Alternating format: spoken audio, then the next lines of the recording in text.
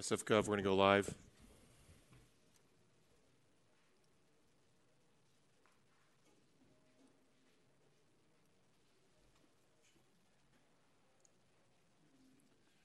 Okay, good afternoon and welcome to the San Francisco Planning Commission hearing for Thursday, January 25th, 2024. Each speaker will be allowed up to 3 minutes. When you have 30 seconds remaining, you will hear a chime indicating your time is almost up. When your allotted time is reached, I will announce that your time is up and take the next person queued to speak.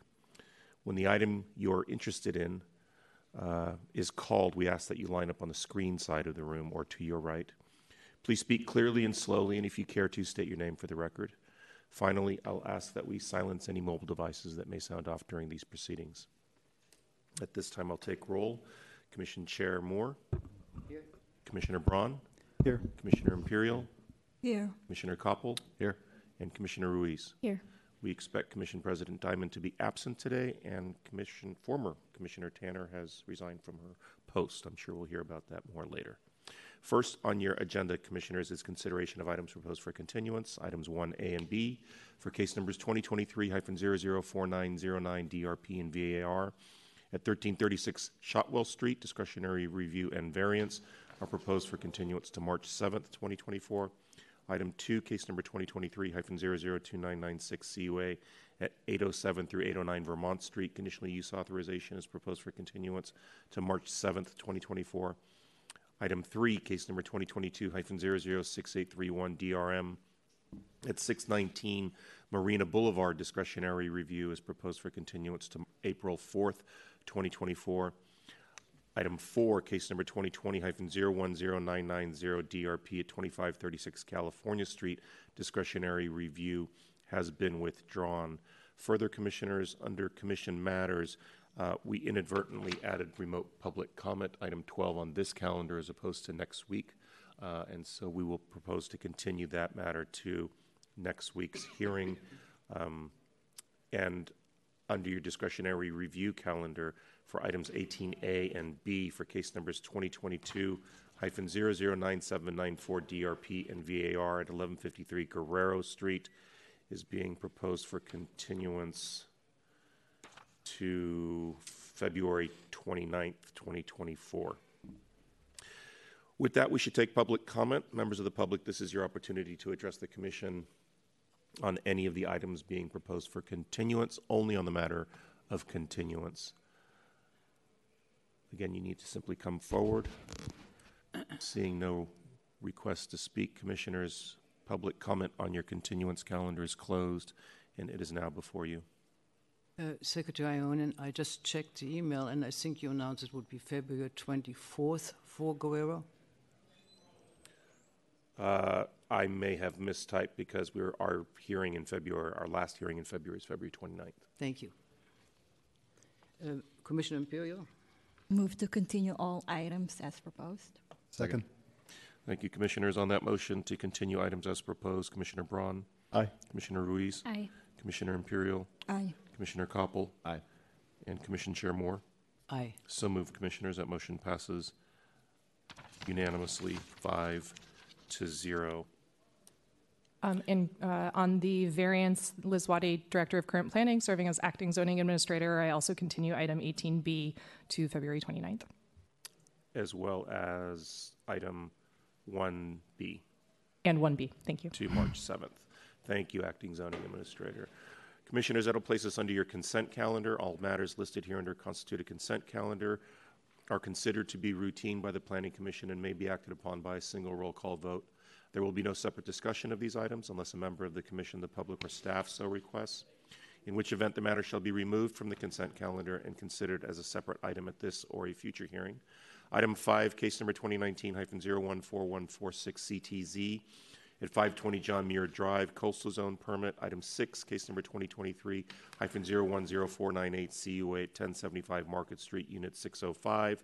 Item 7, case number 2023-011439 CUA at 16 Jesse Street, Unit 410, conditional use authorization. Item 8, case number 2023-007870 CUA at 38 2024 Street, conditional use authorization. Ms. Boken, I see that you're present, and I believe you're requesting item 5 to be removed from the consent calendar. That is correct. Thank Eileen you. Boken will speak, requesting that the commission sever item number 5 for 520 John Muir Drive from the consent calendar. To be Ms. clear, Boken, that's Okay. sufficient. We'll take it up at the beginning of the regular calendar. Yes. Very good. So it'll be first on the regular calendar. Item 5 has been removed, but we should also take public comment on the remaining items on consent if anyone wishes to remove any of those items from consent. Seeing none. Public comment on your consent calendar is closed. So with exception to item 5, Commissioners, your consent calendar is now before you. Commissioner Brown? Move to approve items 6, 7, and 8. Second. Thank you, Commissioners, on that motion to approve items 6, 7, and 8 on consent. Commissioner Braun? Aye. Commissioner Ruiz? Aye. Commissioner Imperial? Aye. Commissioner Koppel? Aye. And Commission Chair Moore? Aye. So moved, Commissioners. That motion passes unanimously 5-0. And will place us under Commission Matters, item 9, the land acknowledgement. Commissioner Imperial, please. Yes. The Commission acknowledges that we are on the unceded ancestral homeland of the Ramaytush Ohlone, who are the original inhabitants of the San Francisco Peninsula. As the indigenous stewards of this land and in accordance with their traditions, the Ramaytush Ohlone have never ceded, lost, nor forgotten their responsibilities as the caretakers of this place, as well as for all peoples who reside in their traditional territory. As guests, we recognize that we benefit from living and working on their traditional homeland. We wish to pay our respects by acknowledging the ancestors, elders, and relatives of the Ramaytush Ohlone community and by affirming their sovereign rights as First Peoples.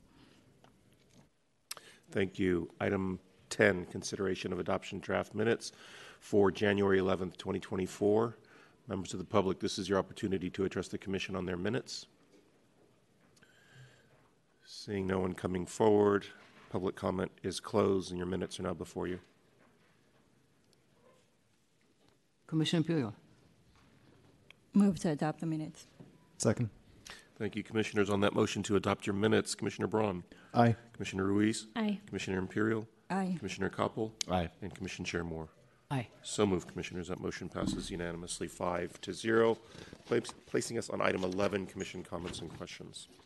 We have an unusual event today, and it's actually, for me sitting here, not the most joyous one, but one for somebody else. It is Commissioner Tanner, as of last week, President Tanner, leaving us. And I would like her to take this opportunity under Commission comments in recognition of her contributions and as a colleague to make comments that perhaps normally would appear under public comments, but we want to just basically honor her to make these comments today. Thank you, Vice President Moore, and thank you all for letting me have a few moments to just talk with you and share a little bit about my journey to this point and the new role that I'll be having, and also to primarily share a lot of thanks and gratitude for all of you and for the department. As many of you know, and as Secretary Onen said, I have resigned from the Commission in order to take a position as the Director of Citywide Planning for the Planning Department here in San Francisco. And, you know, it's something that I can't say I thought that I would be in this position. If you'd asked me a year or a year and a half ago, I would have said, no way. I do remember when Anne Marie came here and told us that she was leaving, it was like a lot of bittersweetness. I was like, oh my gosh, she's leaving. I was very happy to hear she's going to Treasure Island, so not very far, and a project that will help us meet our RHNA goals, so very exciting to hear that. But I had this twinge of intuition also, like, oh, you know, there's going to be an opening. Maybe I should apply for this job when it opens, which I fought this little twinge of intuition tooth and nail for a long time. I think until the last day that the applications were due, in fact. And I had just left probably a year or some change before then my job as the Assistant Director of Planning and Development Services for the city of Palo Alto. And I had said, you know, never going back. I'm going to work for myself. Like, there's nothing like it. Like, so much freedom, blah, blah, blah. All exciting. And it reminded me of another never say never moment that I had 10 years earlier, When I finished my grad school in planning, I said, I'm never moving to California and I'm never working in government, which are the first two things I did simultaneously. Moved to California, moved to Long Beach, working for the city of Long Beach. And I should have learned my lesson then to never say never, but it looks like I didn't. And the first thing I remember, a couple months after working for the city of Long Beach for a while, I called my friend, my classmate Christine Corella, and I said, wow, this is really great. She was working for the city of New York and had worked in local government. I said, I thought it was gonna be so boring and like really just kind of like lame working for government, but we were actually really doing a lot of really cool stuff. And she said to me, yeah, government, local government, we put the rubber on the road. Like we do things for cities and for communities and we make things happen. And I've always taken that with me. So I hope to take that sense of service and duty into this next role as a planner and a practitioner, being on this commission with our city going through all the challenges that it's going through. I just couldn't sit on the sidelines, not that the commission is the sidelines, but professionally, I couldn't hold back like wanting to roll up my sleeves and get even more engaged in helping to tackle the challenges that we have. So I'm really grateful that I have the perspective of serving on the commission, but now I can take my skills, hopefully, and use them in a different way and really help to tackle the challenges that you all see and hear and are working on as well. So I just want to do a few thanks. First, thanks to Mayor Breed for nominating me to the Planning Commission. Really thank her for her support and for the Board of Supervisors who supported my nomination and allowed me to serve this last term, my first term in this term. I want to also thank Joshua Switsky, who's been in the role of acting director of Citywide in the division, and really excited to have his skills and his great technical expertise and all his knowledge and his true dedication not only to the department, but really to San Francisco as a place. And we really are so lucky to have him. I want to thank Rich, of course, Director Hillis. Thank you for giving me the opportunity. And I hope that it is as pleasurable to work with you as it has been to be next to you as a planning commissioner on the dais. And then to the commissioners, of course, first to Vice President Moore, you are such a treasure to our commission, not just because of your tenure, but honestly, you have a really great memory. I can barely remember what we did last week, and you remember cases from years ago and help to remind us and us newer commissioners of the history and the legacy of things and how we really need to not just look at one project, but look at how we're developing the city overall, project by project. And I thank you for your incredible skills as an architect. I'm not a designer, and for the high standards that you hold this commission to in our city too. To Commissioner Koppel, thank you for reminding us that physical buildings are actual real places that people work, and they're built by real men and women, hopefully men and women who live and work in San Francisco and have gone through our training programs. So it reminds me also, I think we might be due an update on the San Bruno project, so not sure when we want to bring that back to commission, but we want to make sure all our folks are safe in the homes that they're in. Commissioner Imperial, I want to thank you for always speaking up, for asking the tough questions, and for in particular being concerned about the people who are living inside of our buildings and making sure that they're always protected and you have that sense of really how the system works so you can really help shed light for some of us who may not know all of the ins and outs of tenancy and housing on what happens and how we should be addressing projects. To Commissioner Tanner, you Ruiz. have 60 seconds. Oh, sorry. Oh my gosh. Okay. I only have two more things. Well, there's like three more things. Commissioner Ruiz, you are one of our few, I think, born and raised commissioners here. And just that's so, so valuable. You're so brilliant, so bright. You have a great current practice of serving the city in many ways, and I hope you continue to do that long into the future. And Commissioner Braun, I think you might be, no offense to anybody else, one of our most planning nerd commissioners, which is really great. I mean, when you said you visited every popo just for fun, and the way that you bike around the city and you really experience a lot of the things that we're doing at the commission, I really admire that and hope to emulate that. Of course, as Commission Secretary and all the staff, thank you for helping us run these wonderful hearings and all the work that goes in the background. Also to the city attorneys, Attorney Jensen, Yang, and also all the land use team, thanks for giving us advice and trying to steer us in the right direction, even if sometimes we don't always listen to what you say. We do appreciate it nonetheless. So with that, I won't be far. You know how to get a hold of me, and you may be hearing from me more frequently now in this new role than you did when I was a commissioner with you. So again, thank you, Vice President Moore, for this time. I appreciate it. Thank you. Thank you also for acknowledging all of us. Much appreciated. And we will continue with commissioner comments. I'd like to start today being bombarded with letters and newspaper articles about the state density bonus and upzoning, pros and cons and pros. I would like to share a couple of thoughts with you, because looking back, I was starting to reflect on what are really objective standards for the city. And the first thing that came to mind is actually Lawrence Cornfield, who was the original seismic, the city administrator for seismic safety. And I want to make sure, as we are considering upzoning and taller buildings, that we are aware of many guidelines which we currently are using for exemptions and concessions, that these guidelines are actually based in significant science about seismic safety. And the particular guideline I want to address is tower separation. Tower separation started originally with creating light and air and leaving a lot of sky visible as the city was going from a low medium-rise city into a taller high-rise city. However, that was superseded after Loma Prieta when seismic safety and seismic safety standards started to be really tightened up, including the fact that tower separation is an extremely important element to keeping towers from swaying into each other during an earthquake. And I would like the department to make a note that I believe that many of other standards are anchored in life safety. The second thing I would like to talk about is involving the fire marshal in discussing about building height and building use relative to height. Office buildings are tall buildings occupied during the day. Tall residential buildings are an altogether separate matter because they are occupied partially during the day, but mostly during sleeping and rest hours. And empirical earthquake science has shown that the majority of earthquakes happen during night hours. And that brings with it the issue of safe building exiting.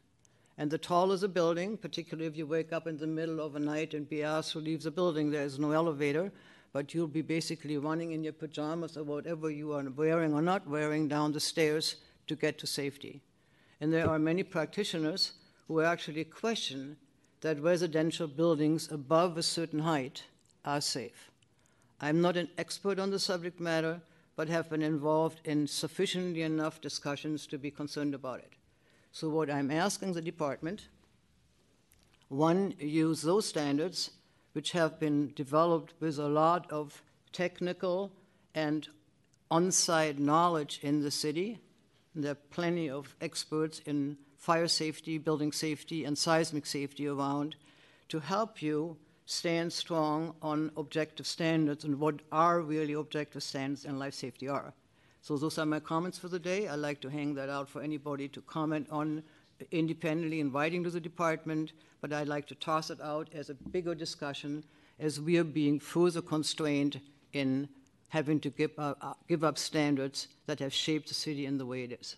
Thank you, and I'm calling on Commissioner Imperial for the next round of comments. Thank you, Vice President Moore. I actually want to extend my congratulations and want to make a professional and personal comment to former President Tanner. First, I would like to congratulate you in this role as a citywide director of planning.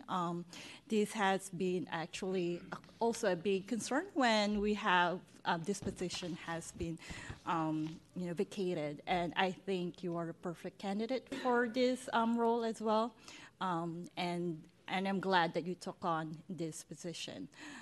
Also, I will definitely miss your leadership in this commission as the board president and also as the commissioner itself. I think you have greatly contributed in our commission in terms of the issues that are very complicated, and I think we have all very challenging positions in here in terms of balancing different perspectives. So I just want to extend that to you as a public comment, and also I would like to work with you and see you here still in the planning department in the commission. So congratulations. And for Commissioner Moore, in terms of the comments that you have provided, I think those are very sound, and I'm looking forward if there's going to be some form of subcommittees that we can form in, so that those kind of projects, or I guess ideas that we're working on in the commission, be really implemented and be really pushed into the departments. I think Yes, and I've also been getting a lot of comments in terms of the concern on the west side upzoning process. And of course, it's going to be part of the, of the process as we go through here, as that's going to be part of a big project for this year as well. So yeah, I will have to connect with you in terms of like how we can work in terms of the subcommittees or. Yeah, I would definitely like to involve President Diamond in that, and I'm sure she will be very open. She had mentioned it before, so we can pick that up again next week under Commissioner's comment, and I would like everybody also to opine on that. Thank you. Commissioner Brown. Yes, I just wanted to also extend my thanks and my congratulations to former Commissioner Tanner. I think we're all going to really miss your incisive analysis and your fair approach, especially as president of the commission. I was thinking about what you just said, and I'm now thinking if we ever need some sort of massive problem solve, you should say, I'll never try to address that, because apparently it's exactly what you're going to end up doing. I've had the privilege of working with Ms. Tanner also in the role of a consultant to U.S. staff at the City of Palo Alto. And I know that you do amazing work, and I was really impressed and appreciated your work on those projects together.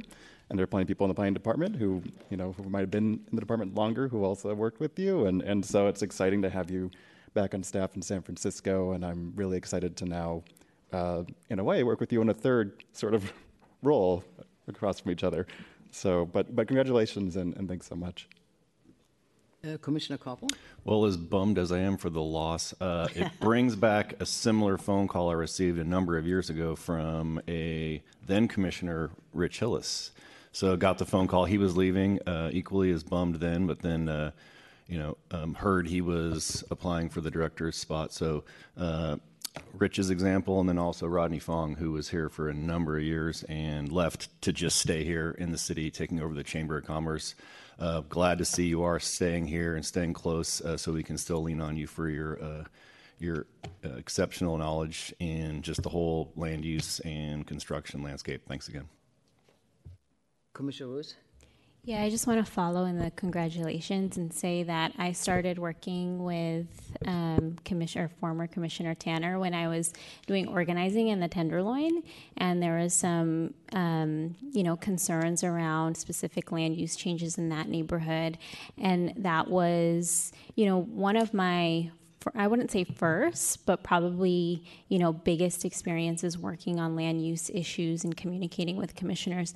And Commissioner Tanner had such a welcoming and also just care and concern to really learn about, what the community, wants to see and what their priorities are. And so I just very much appreciated that. And then, when I came onto the commission, I just really took notice of your leadership and how you truly listen to the comments that are said during commission, which I think is incredibly important. You really make people feel heard, and it really shows in the comments that you've made.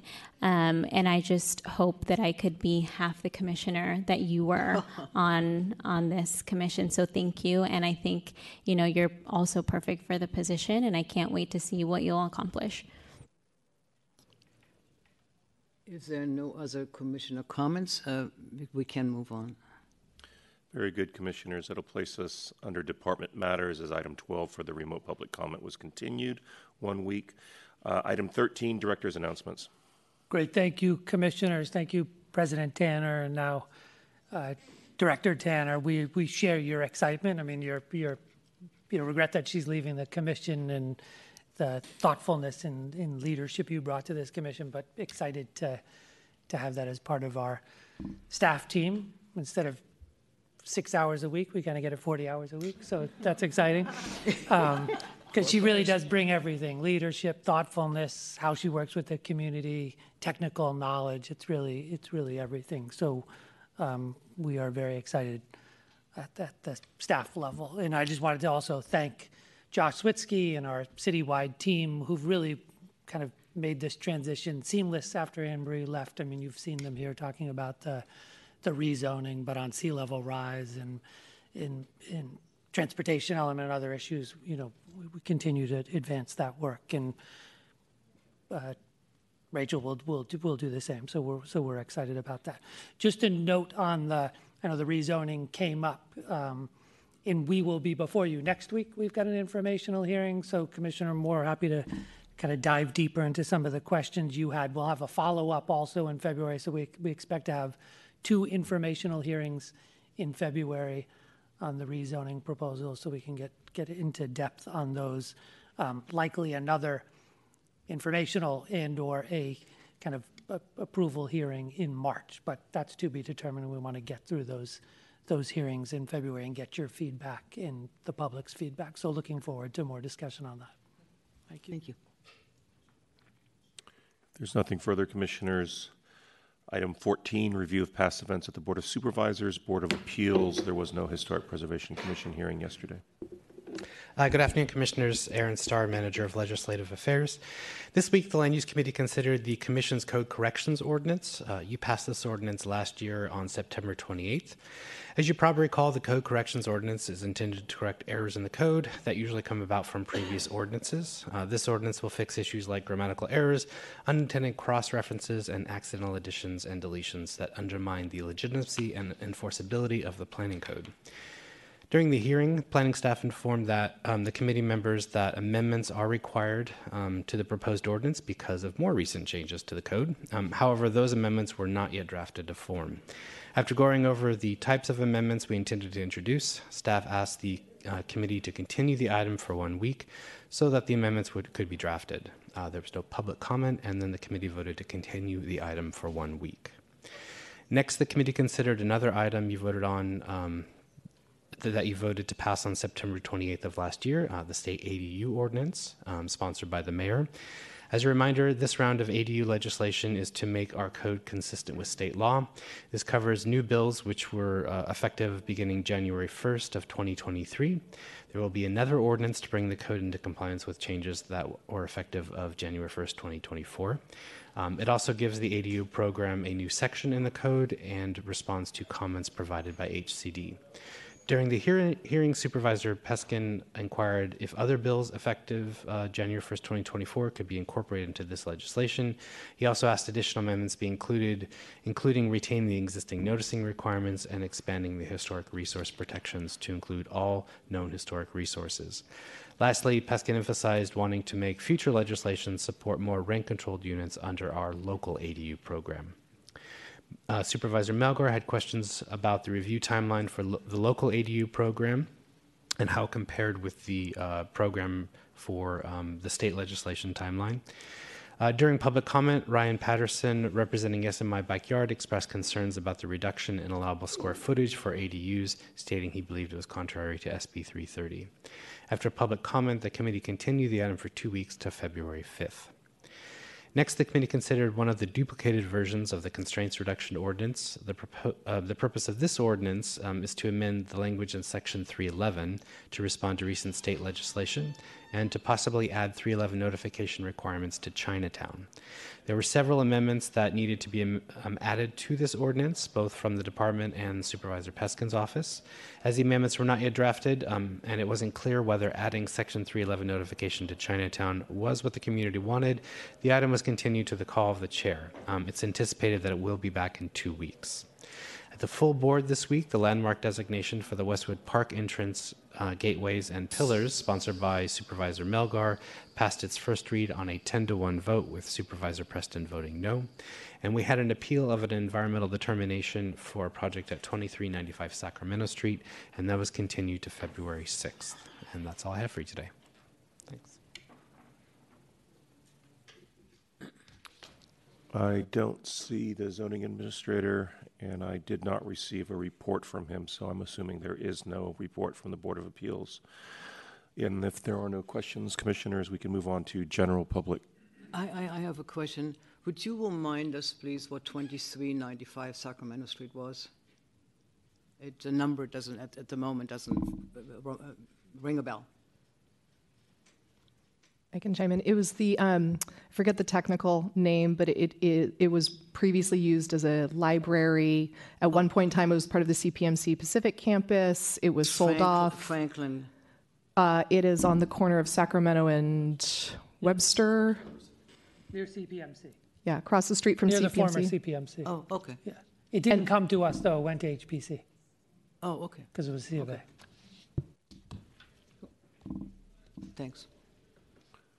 Okay, if there's nothing further, commissioners, we can move on to general public comment. At this time, members of the public may address the commission on items of interest to the public that are within the subject matter jurisdiction of the commission, except agenda items. With respect to agenda items, your opportunity to address the commission will be afforded when the item is reached in the meeting. When the number of speakers exceed the 15-minute limit, general public comment may be moved to the end of the agenda. Eileen Bilkin with Speak. On January 18th, there was an affordable housing event at the County Fair Building in Golden Gate Park. Panelists were Senator Wiener, Supervisor Engardio, Supervisor Stephanie, and Director Hillis. Earlier that day, Senator Wiener had introduced SB 951, whose title is California Coastal Act of 1976, Coastal Zone, City and County of San Francisco. Supervisor Engardio's office has stated that he was unaware prior to the town hall that SB 951 had been introduced. Supervisor Stephanie's office appears unwilling to comment, as does the Planning Department senior staff. SB 951 press release was posted the very next day on January 19th. Media coverage of SB 951 stated that it is sponsored by the City and County of San Francisco. In Sacramento, if a bill is sponsored by an interested group, it typically indicates that the interest group actually drafted the legislation. This begs the question, how was this legislation drafted? And was it in response to coastal zone issues with the United Irish Cultural Center? Or was it the result of the apparent bullying at the Coastal Commission meeting on December 14th, when Senator Wiener and his allies apparently tried to intimidate the Coastal Commission on housing issues? In the end, the Coastal Commission did not bend the knee and did not kiss the ring. So is SB 951 a response to this obvious lack of success? And finally, SB 951 would lay the groundwork for Ocean Beach to become Miami Beach. Thank you.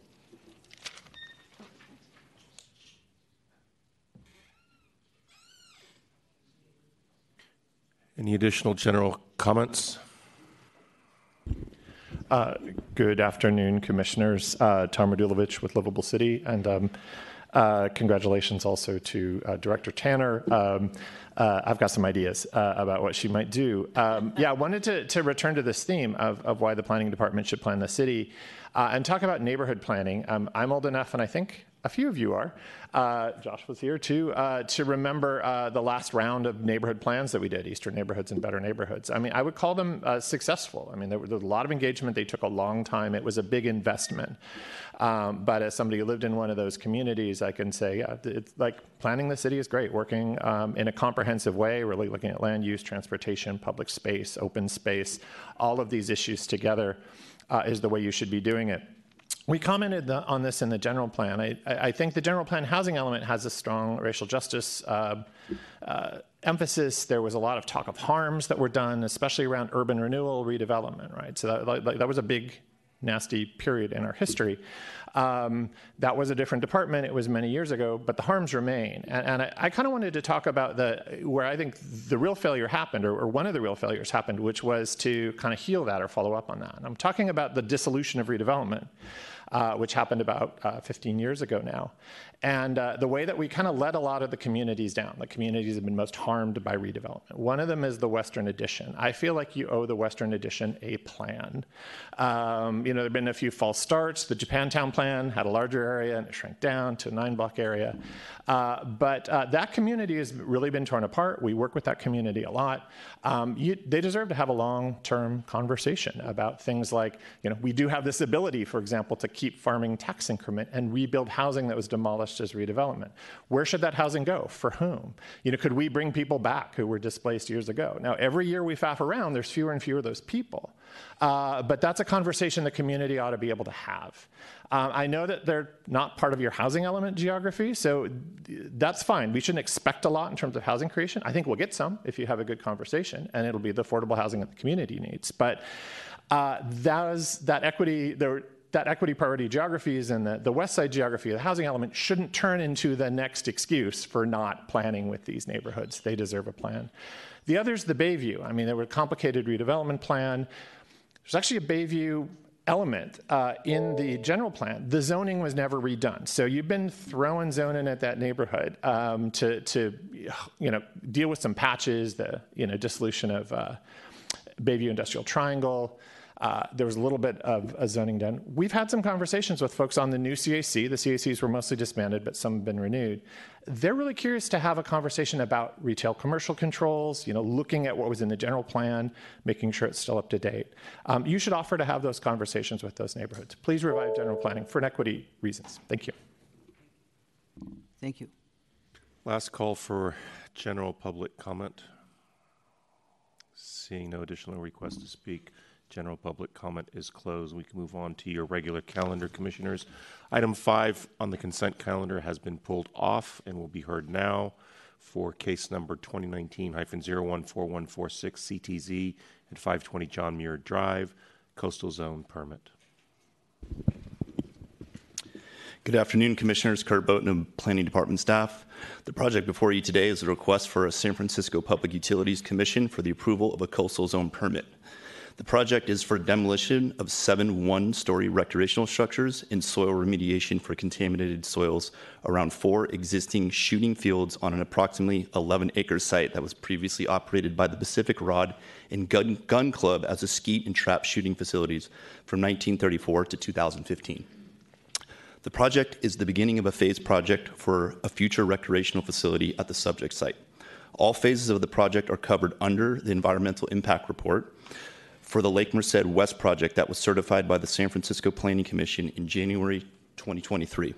The coastal zone permit being sought is only to allow the site cleanup of contaminated soils and the removal of recreational structures that are no longer in use. Development of the new recreational facility cannot be started until the hazardous materials and contaminated soils are removed from the site. The project falls within the coastal zone permit area and is subject to coastal zone permit review by the Planning Commission. The department finds the coastal zone permit to be consistent with the city's local coastal program, including the Western Shoreline Area Plan, the city's public zoning district controls, and furthermore, the department finds the project to be on balance and consistent with the general plan and recommends approval with conditions.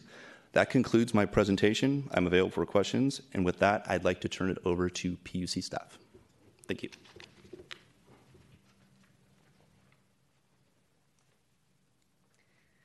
Hello, Commissioners. My name is Karen Lancel with Environmental Science Associates, and today I'm presenting on behalf of the San Francisco Public Utilities Commission, which is the sponsor for Phase 1 of this project. I'm just going to put up a few slides.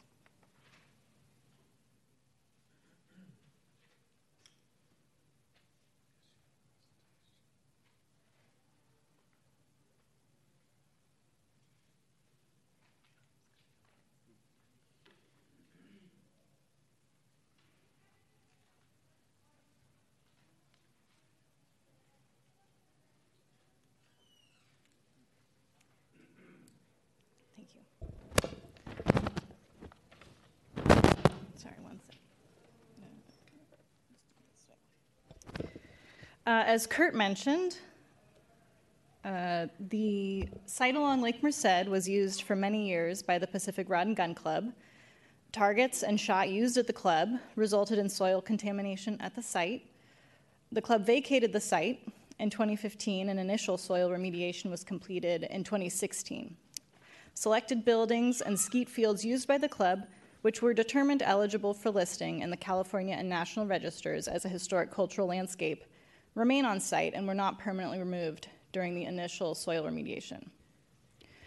The proposed action under review today is demolition of the remaining buildings as well as demolition of 3 of 4 skeet fields, followed by remediation of the remaining contaminated soil that's near the buildings on the site.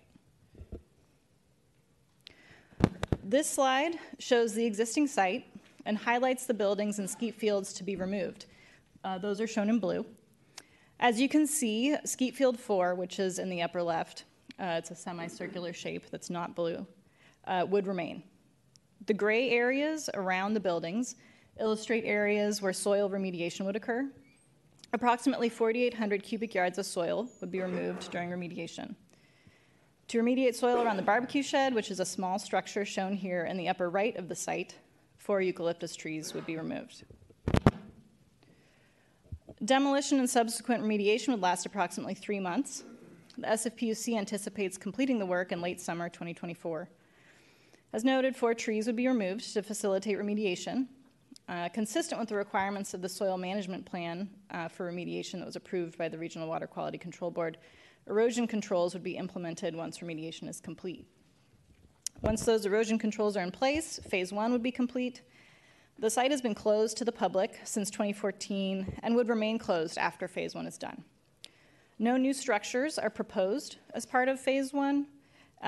Phase 1 is required prior to any future redevelopment of the site, and that future redevelopment would require additional review and approvals by the city. This concludes my presentation. I'm available for questions from the commission. Very good, thank you. We should take public comment. Members of the public, this is your opportunity to address the commission on this item.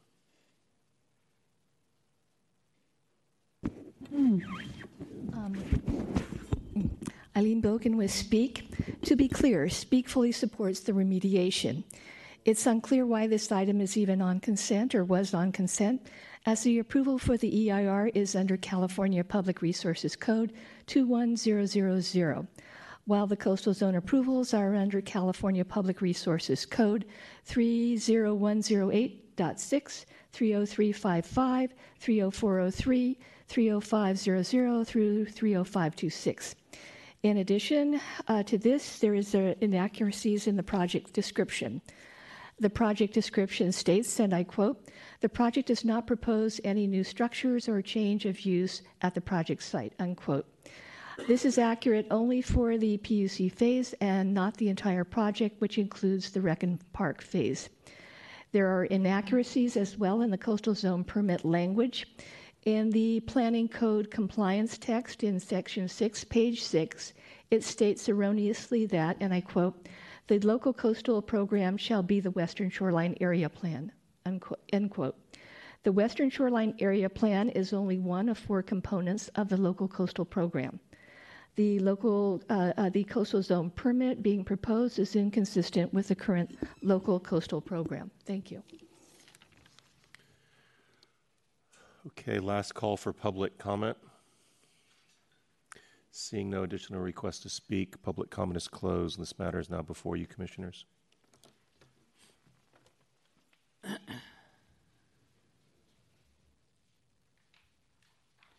Commissioner Imperial.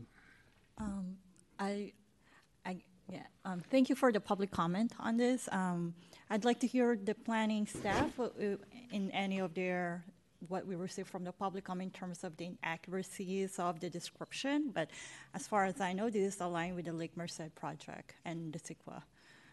Yes, I wasn't entirely tracking all the government code citations there, but I think at a high level, this is the first phase of a project that this commission has already seen and approved the final EIR. And so this is the first step. Projects are allowed to be parsed into phases, and this is the first phase that needs to occur before the recreational facility can be built. Thank you for that. I do not see any issue in approving this coastal zone permit, so I'll make a motion to approve. Second. Commissioner Koppel, do you have a question? The only thing I would like to ask is that if there were errors in the writing, and I don't have the original or the exact writing of what's being referenced in front of me, I would like to make sure that any ambiguity in those comments which pointed towards how the project and the process was depicted is being accurately depicted. I do not recall the details of the future phases. We supported the development of the future phases. I was not really quite aware of the demolition of the clubhouse, because one of the positions we took is that at least a certain number of buildings should be retained if it's technically feasible. Again, I have not seen an update on that particular thing, so I only realize what is in front of us from PUC and public comment, and there's a certain open question, but in general, I believe if you tighten up those errors, I would appreciate that. Call the question, please. Very good, Commissioners. There's a motion that has been seconded to approve with conditions. On that motion, Commissioner Braun? Aye. Commissioner Ruiz? Aye. Commissioner Imperial? Aye. Commissioner Koppel? Aye. And Commission Chair Moore? Aye. So moved, Commissioners. That motion passes unanimously 5-0. Commissioners, that'll place us on item 15 for case number 2023-010074 CRV for fiscal years 2024 through 2026, proposed department budget and work program. This is an informational presentation. Hello, everyone. My name is Katie Lay, and I am the Budget and Grants Analyst at the Planning Department. And I'm joined today by our department's division directors. So before I really delve into the presentation today, I just want to preface that the budget discussed today will continue to change throughout the coming weeks and will continue to be adjusted until the Board of Supervisors pass the budget for the next 2 fiscal years in late July. So to give you an idea of what we'll be covering today, we'll start with an overview and some updates from the mayor's office. Then we'll delve into some background and highlights from our department, and then we'll look at the volume trend, revenue, expenditures, the work program, and then we'll end with our calendar and what to expect next. The next 3 slides are from the Comptroller and Mayor's Office's budget kickoff meeting, which they held back in December 2023, where the Mayor's Office released budget instructions for fiscal years 24 to 26. And the instructions that they shared with us included the need to prioritize improving public safety and street conditions, citywide economic vitality, reducing homelessness and transforming mental health services, and accountability and equity in services and spending. So as an overview, they shared that the rate of expenditure growth is far outpacing the city's general fund revenues, which is creating a $245 million deficit in fiscal years 24 to 25, and a $554 million deficit in fiscal years 25 to 26, with worsening deficits in the coming years. And because of this, they asked departments to reduce the general fund by 10% in each fiscal year. The mayor's office projected that the city's general fund will have a deficit of $799 million over the next 2 fiscal years. And for reference, last year's 2-year projection was a deficit of $728 million. Some reasons behind this deficit projection include high office vacancies, increased litigation costs from business tax disputes, slower than anticipated recovery in the hospitality industry, reduced local and state sales tax, and one-time FEMA and fund balance budgets. For some background and highlights into our own department, for economic cycles, we have seen a softening in volume and revenue since 2018 and continue to do so, as well as less revenue compared to previous years. And in terms of revenue, we reduced our general fund by $920K as instructed by the mayor's office, and we reduced our fee revenue by $3 million. And as I mentioned earlier, the mayor's office projects a citywide deficit of $799 million in the budget and out year, and the need to prioritize citywide economic vitality and accountability and equity in services and spending. The majority of the planning department's budget is based on fee revenue projections, and in order to project fees, we look at historical volume trends.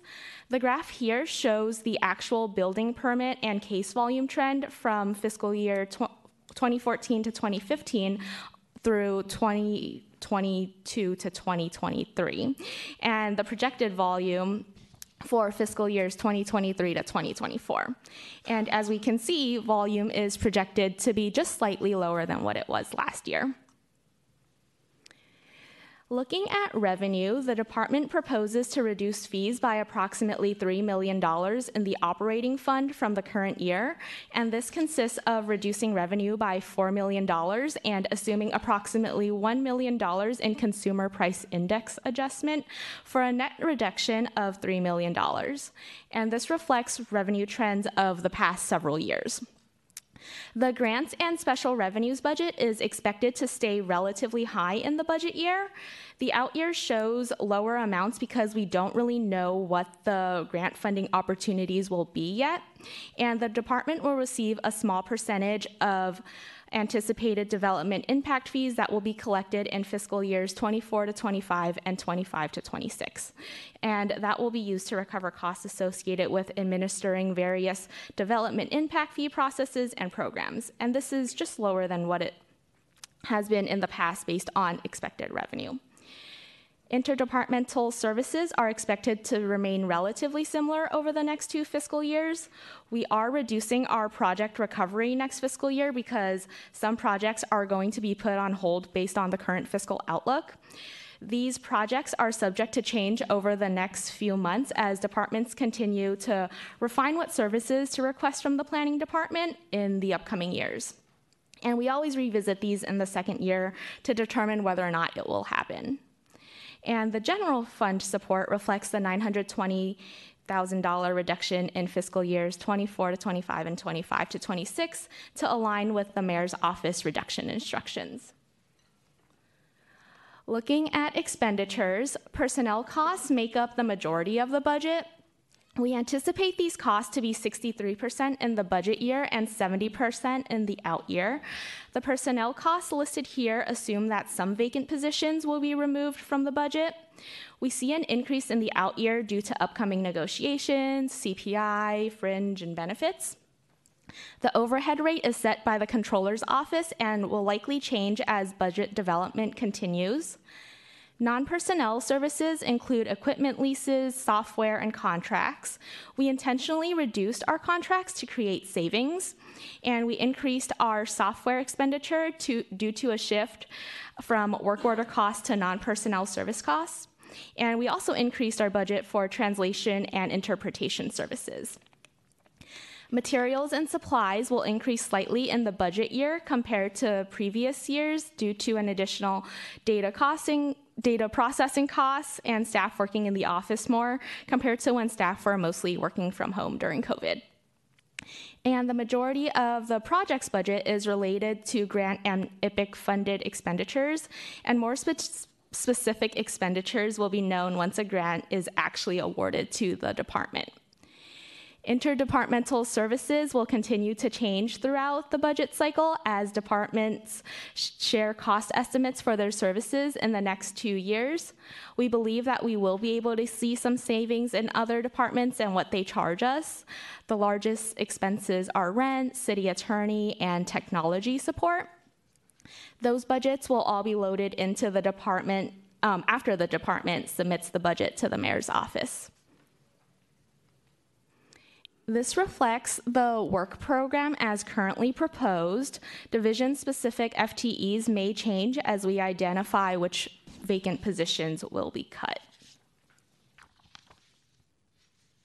The budget equity tool here was first piloted in fiscal years 2021 to 2022, and it's a process and set of descriptors for the department to assess how budget proposals will benefit or burden communities of color and other vulnerable and historically marginalized groups. To be counted as centering on equity, at a minimum, a work program area must prioritize and center its work in an equity issue area and an equity geography or an equity population. So with these criteria defined, managers reviewed their department's budget proposals using this methodology and listed work program areas and contracts that met this criteria. Overall, the outcome for fiscal years 24 to 25's resource allocation is that 23% of all work programs would center equity. And here are the details of the criteria that were used to determine whether a work program is centering equity. And this is our budget calendar for the remainder of the year. So we'll be meeting with the Historic Preservation Commission on February 7th, and then we'll be back here February 8th for approval. And then we'll be submitting our budget to the mayor's office on February 21st, and then the mayor's proposed budget will be published in June, and then the Board of Supervisors will also be considering the budget then. Thank you, and please let us know if you have any questions. Thank you. If that concludes staff's presentation, we should open up public comment. Members of the public, this is your opportunity to address the commission on this item. Seeing no one coming forward, public comment is closed, and this matter is now before you, commissioners. Director Hillis.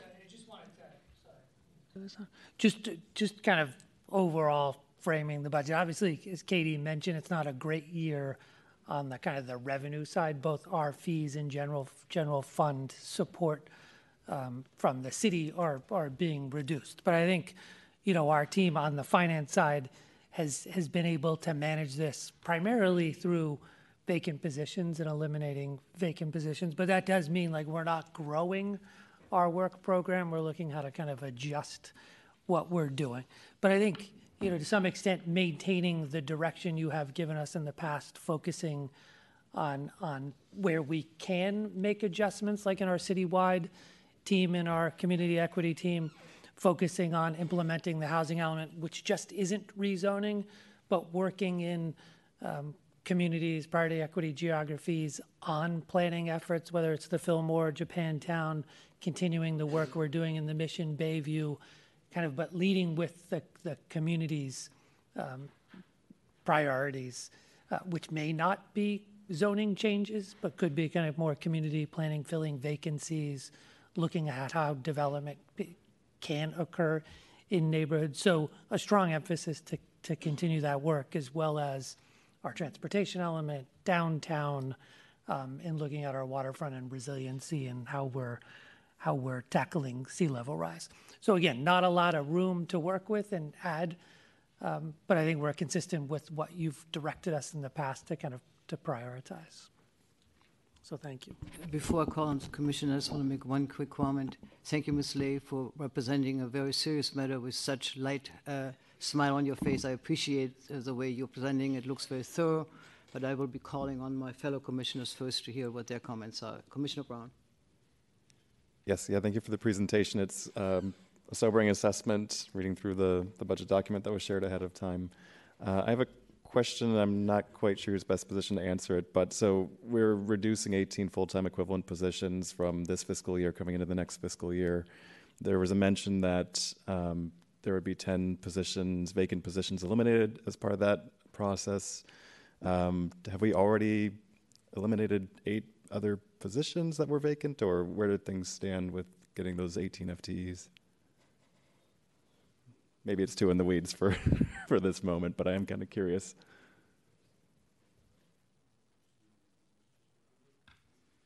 Good afternoon, Commissioner Tom DeSanto, Department staff. So the current numbers in front of you propose eliminating 10 vacant positions.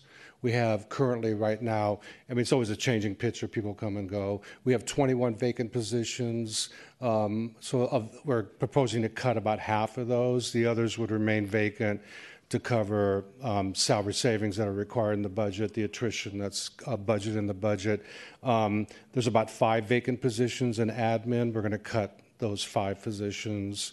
And then the other 5 will come from environmental planning and current planning. We may adjust that. We're still balancing the budget as we make entries in the system. We have to meet this $920,000 general fund target. So we may add or subtract a position, but right now it's assuming about 10 vacant positions would be deleted out of the budget. Okay. Yeah, I think what I'm referring to is that towards the end of the document where the FTEs are reported by in detail, it shows a decline of from 225.6 to 207.55. So maybe not today, but I'd just be curious maybe when this comes forward to us again, kind of what might be happening with that number and sort of where we stand in getting that reduction in the FTEs. Okay. But thank you. I think besides that,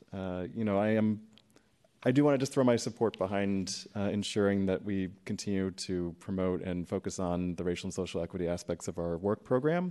It's good to see that the budget tool is continuing to be implemented and maybe being implemented more efficiently in a way now, and able to see really the aspects of the work that are focused on racial and social equity, even though it is, at part of all of the work that the department is and should be doing.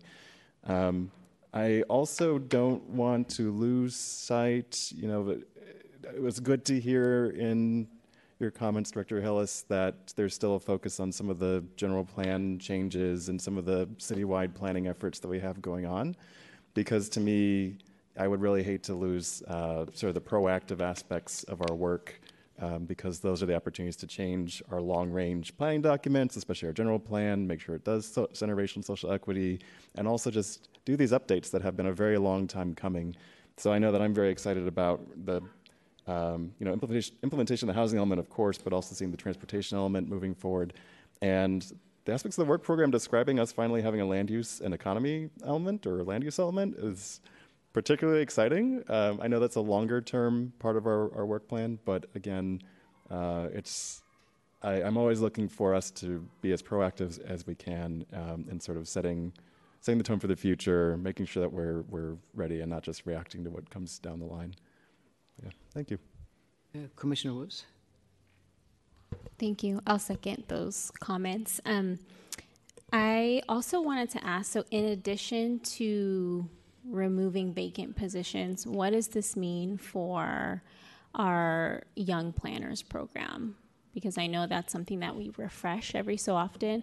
And so what's the department's commitment to that program and ensuring we maintain that? Yeah. So there's 2 internship programs, the high school Young Planners program, which thankfully we're able to leverage other resources to pay for that. So it's not necessarily housed in our budget, but we get extreme value out of that program and we want to continue it. Our high school internship is funded through our budget fees and general fund. And we were asked by the mayor's office to suspend that this year just because it got caught up in the hiring process. But thankfully we were able to keep the high school internship program, but had to dial back on the college internship program. But as the economy improves and our revenue improves, it's something that we do want to continue. But we're in this position now, given the cities, in frankly ours, I think our revenues, we're hoping to hit the revenue targets we have in the budget, but I think they're somewhat optimistic. So we've got to keep positions vacant to do that. So as vacant positions come up, we really have to evaluate kind of can we fill that? And it's really looking at that position and looking at where our revenues are during the course of the year.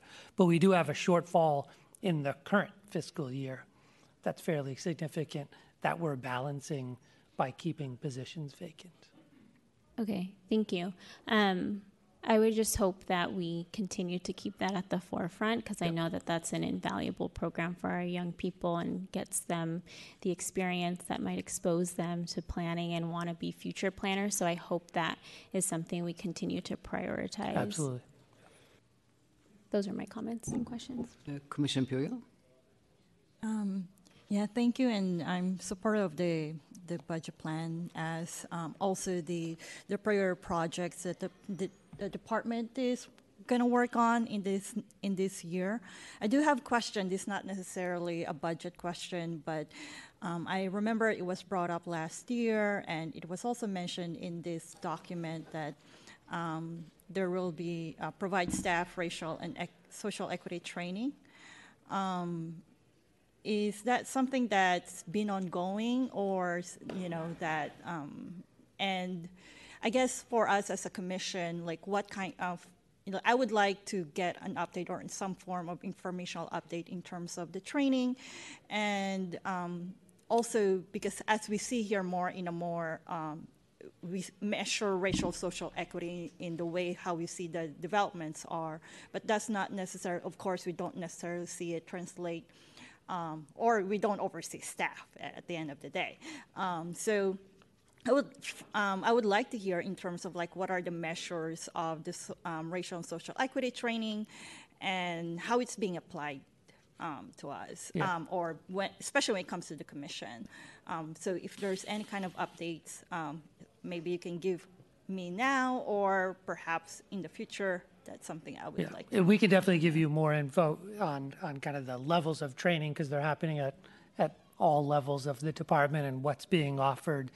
So it's shifted more to implementation, like how can we take action, how can we change what we do and how we operate to get at the goals of our racial and social equity plan. I think, a couple of years ago we were understanding the issue and in getting more educated on kind of how to tackle these issues, but more focused this year and I think in future years on how we actually change our work program and how we do things to be more responsive to our racial and social equity plan. And then I think we've included commissioners in those discussions too and look forward to doing that in the future, but we can give more detail on the training programs and what's been happening and what we're planning for next year as well.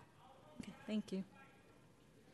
Piggybacking on what my fellow commissioner said, in principle, I am comfortable with the budget. I have trust in the department and its ability to really deal with an incredibly difficult task year in, year out. It's really a constant element of change and struggle, not only in the direction of how we do planning, but also how you administer to keeping it together.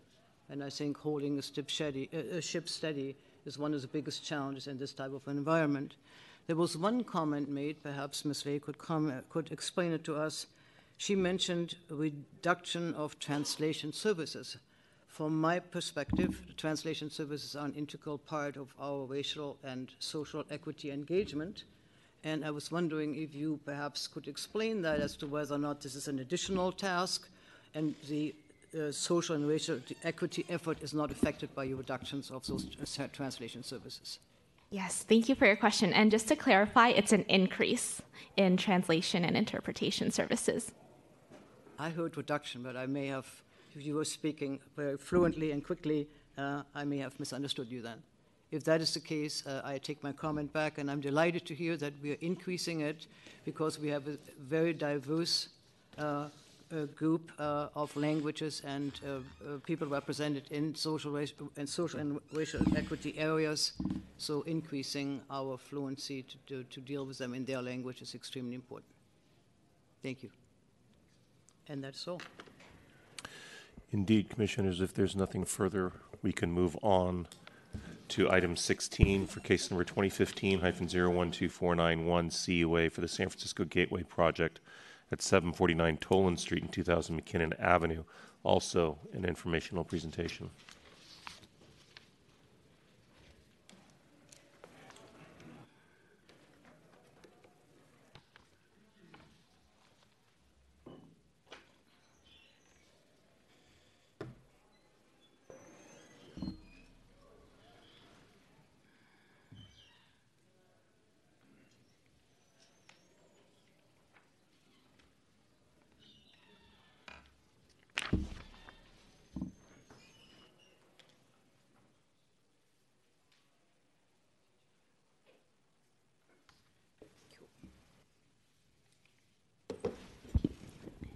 SF Gov, we can get the display. Awesome, thank you. Good afternoon, Commissioners. Gabriela Pinto of Department Staff and current planner on the SF Gateway Project, or also known as 749 Toland Street. I'm joined here by members of the project sponsor team, including Courtney Bell, Director of Development with Prologis, who will provide you with more detailed information on the project, and by other city staff, including our colleagues at the Office of Economic and Workforce Development, Susan Ma and John Lau from project managers.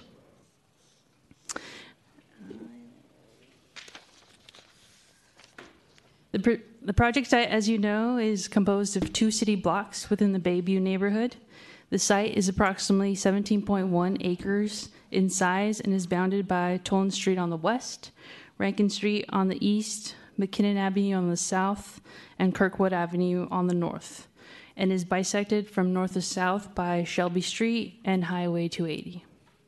The site is currently developed with 4 independent structures that make up approximately 448,000 square feet of PDR space.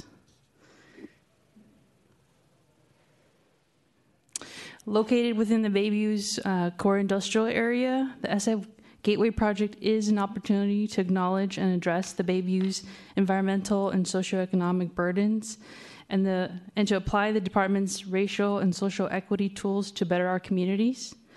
As a result, the city's land use team and development agreement team and SF Gateway team have committed to a robust, equitable process during the project's development stage, including during the design and community collaboration process, and during the conversations about community benefits. Specifically, the city staff has collaborated with the SF Gateway team to provide an equitable public engagement process and provide project components that advance the equitable outcomes, including those related to workforce, the public realm, and resilience in the Bayview. The project sponsor team will address more specifics about public benefits in their presentation. And the project was last before you on September 7th of last year for a hearing on the project's draft environmental impact report, and will be before you again.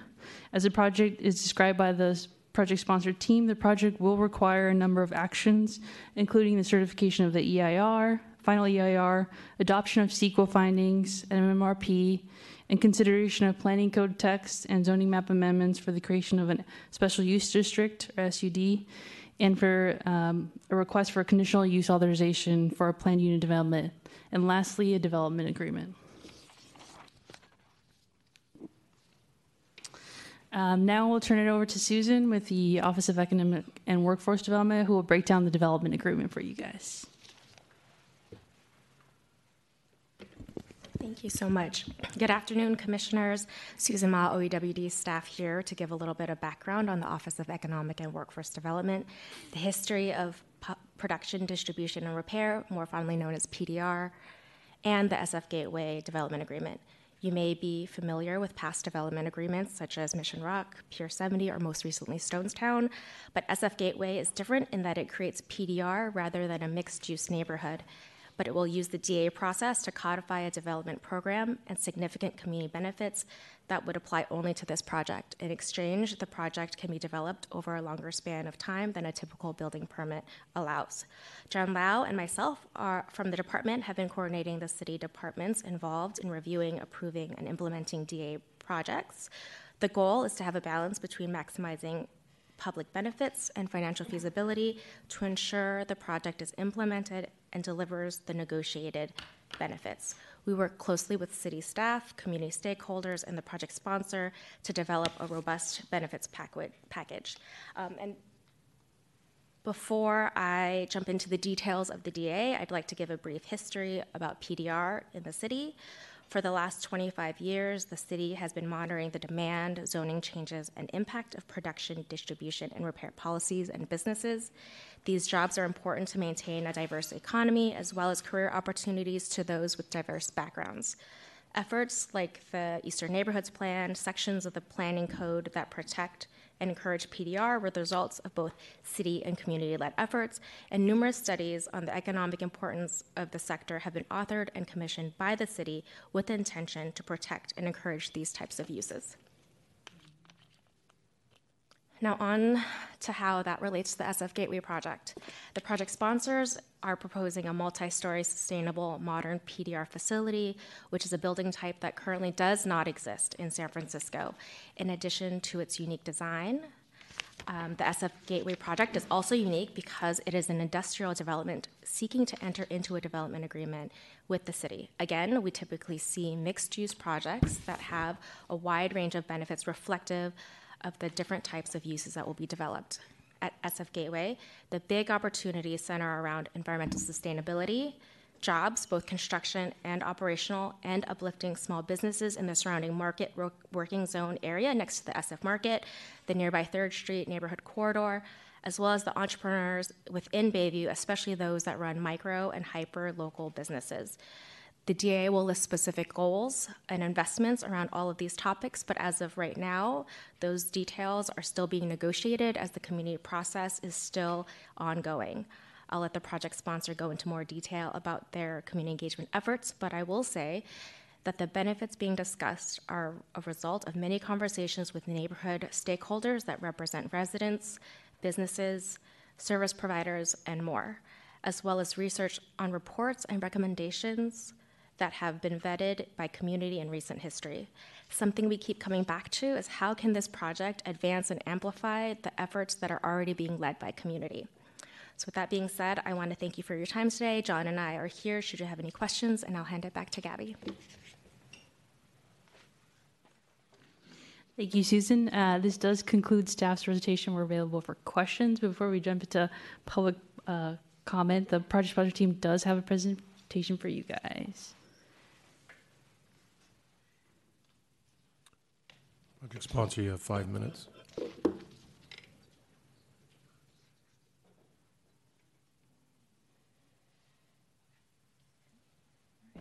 Should I go here? All right. Thank you, Susan and Gabby. Good afternoon, commissioners. My name is Courtney Bell. I'm a director of development at Prologis and really happy to be back here in front of you today for the informational presentation. Prologis is proudly headquartered in the city and has been for over 40 years. We build, own, and operate PDR buildings in 19 countries. Our customers span a variety of businesses from distributors, food production, makers, event planners, medical suppliers, but they have one single thing in common. Inside our buildings, our customers are working to meet the needs of daily life. The SF Gateway project will rebuild and reinvest in San Francisco PDR, guided by good jobs, community focus, and innovation. We believe in creating a state-of-the-art facility in an infill location will improve the area's functionality, bring back PDR jobs, provide benefits to the Bayview community, and increase the resilience of the city's supply chain. The project is located in Bayview Hunters Point neighborhood in District 10 on the corner of Tolan and McKinnon in one of the last remaining PDR zones in the city. Here you can see the site in blue, the SF Market to the north, Highway 280 running through the middle of the site, and 101 to the west. The dashed outline shows the market zone. Under the leadership of SF Market and Meals on Wheels teams, over 13 PDR businesses representing approximately 1,600 workers have come together to form the Market Zone Working Group. Prologis is an active participant in the group where we are working with our neighbors and a number of city departments to improve the conditions for businesses and employees. The San Francisco Gateway project will significantly improve the area through innovative PDR design. We will replace 4 older buildings that total 500,000 square feet with 2 multi-story buildings. The new building will contain just over 1 million of enclosed active PDR, including dedicated ground floor maker and retail. The PDR support space at just under 1 million includes logistics yards, parking, and vehicle and pedestrian circulation, bringing the project total to 2 million. We are proud that the project will create over 2,100 construction jobs, and once built, support over 2,000 on-site permanent jobs and significant indirect economic benefits, which can help support the city's economic recovery. The San Francisco Gateway is designed to accommodate a variety of PDR uses permitted in the zone. At this time, no specific tenants have been identified, but we have been focused on the same set of uses from the start. We believe there's a strong demand for wholesale storage, parcel delivery, and fleet management, and we've designed the building to accommodate these uses, all of which have been studied in the EIR. The innovative multi-story design utilizes ramps and circulation areas, shown here in white, to move vehicles to the upper levels to support active PDR space, shown here in green, accommodating both large and small-scale operators. The active roof provides an opportunity to generate a significant amount of on-site renewable energy through rooftop solar. Through our outreach and community engagement and feedback we've heard from this commission, the bar has been set high. The demand exists for logistics facilities to support city life, and we are confident that Prologis is in the best position to deliver this type of facility with a focus on sustainability and resilience. You can see here a spectrum of sustainability initiatives we are actively working on, and I'll highlight a few. From the energy side, we're working to maximize the roof to generate renewable energy on site and install charging install charging infrastructure to equip the facility to support electrification. We're also commissioning a whole building life cycle analysis to focus on reducing both embodied and operational carbon. The project is committed to exceeding TDM requirements, and we are currently working with Planning Department and OEWD to identify innovative additional measures to implement that focus on PDR users. Prologis is leading the industry on many of these fronts. In addition to carbon neutral construction by 2025, we're committed to net zero operations by 2040. We've led the industry in renewable energy and are currently the second largest generator of rooftop solar in the US. We're designing innovative PDR that delivers a healthy workplace and a cleaner supply chain for the communities and customers we serve.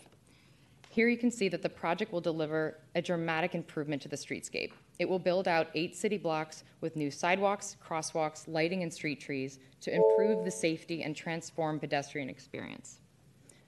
Not only will the project's design be a significant improvement from today's conditions, the active ground floor maker and retail will enliven the area and foster opportunities for Bayview local businesses.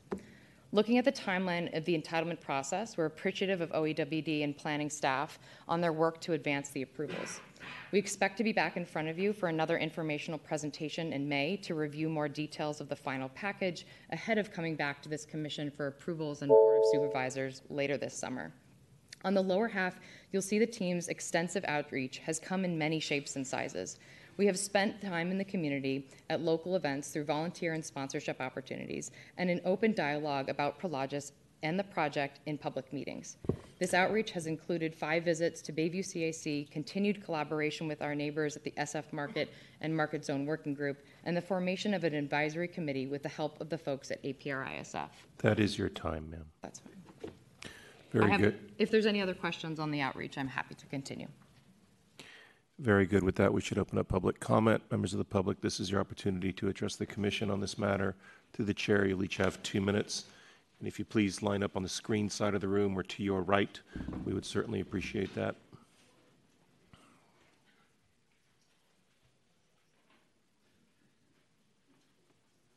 Come on forward.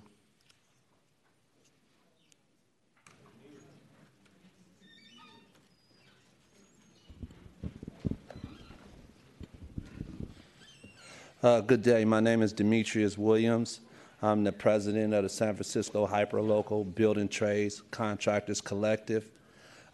We in support of Prologis. We've been working with Courtney Bell, with Susan, Gabby, just to name a few that's been coming and meeting with the community on this project.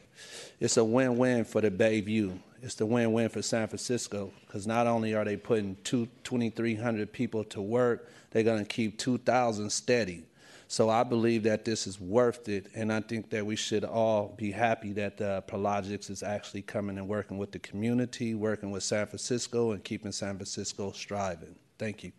Thank you so much. Next, please.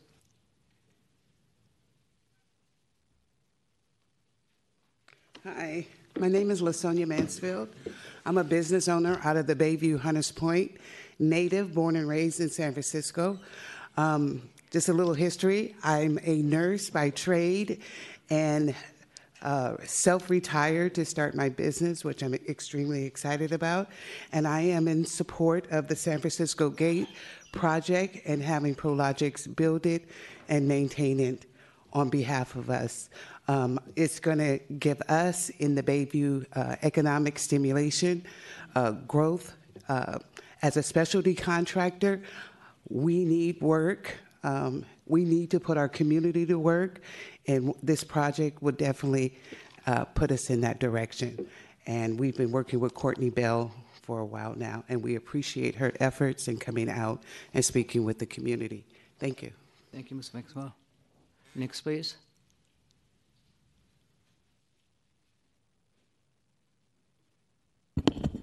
Good afternoon to the Planning Commission and everyone here. Thank you for this time. I am Reverend Dr. Carolyn Scott. I serve and volunteer as a commissioner, but not representing my commission. I also serve this city, born and raised, been here since the early 40s, have worked through a lot of transformations, and now at 77, I'm seeing out of a mountain of despair stones of hope. And Prologis is coming with that hope, and I'm so grateful for the things that they have presented to us, the opportunities to sit with them as their advisory committee as we walk towards this wonderful hope that's to blossom, bloom, give all the opportunities that we're discussing, not just listening to what they're going to do, but they are asking us, how do we see this serving the District 10? I live in District 10. I'm not far from the Kirkwood Street side. I live on Kirkwood, and I've been there watching over 30 years the changes and much of the development that's coming, that's bringing brighter hope to our city. And along with the two that just spoke, I approve and I am for what is building into a great relationship already and developing into the hope and the bright future for the generations to come. Thank you, Dr. Scott, please. Thank you, and good afternoon, Commissioners. My name is Ward Mace with Goodman. We are a property owner in the Bayview, and I've gotten to know Courtney through the Market Zone Working Group over the last 3 years. And I have to tell you, I had no idea she had so many friends. But no, I think that the company that she works for, they happen to be a competitor of ours, but the project that they are presented to you today, they have spent a lot of time and energy and thought through, and it's a fabulous project. And I support it, and I think it will do wonders to activate the neighborhood. So thank you. Thank you.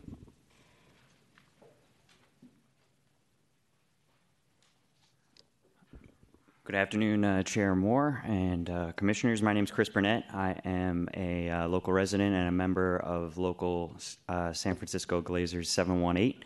And I wanted to urge your support of this project. I know it's early on in the design phase, but Prologis has been very enthusiastically outreaching the local community with concerns of the Bayview and also a commitment to local hire and all-union project. So again, I do strongly urge you to consider and endorse this project going forward. I'm also, I should mention, a graduate of a state certified apprentice program, 5-year apprentice program. I graduated in 2020 and got me on some essential jobs here in San Francisco, but we would like to go back to work again, and I'm currently out of work. I've been out of work for 4 months, so it would be good to see this project ramping up and fully support all the work that you do to make San Francisco a better place to live. Thank you. Thank you.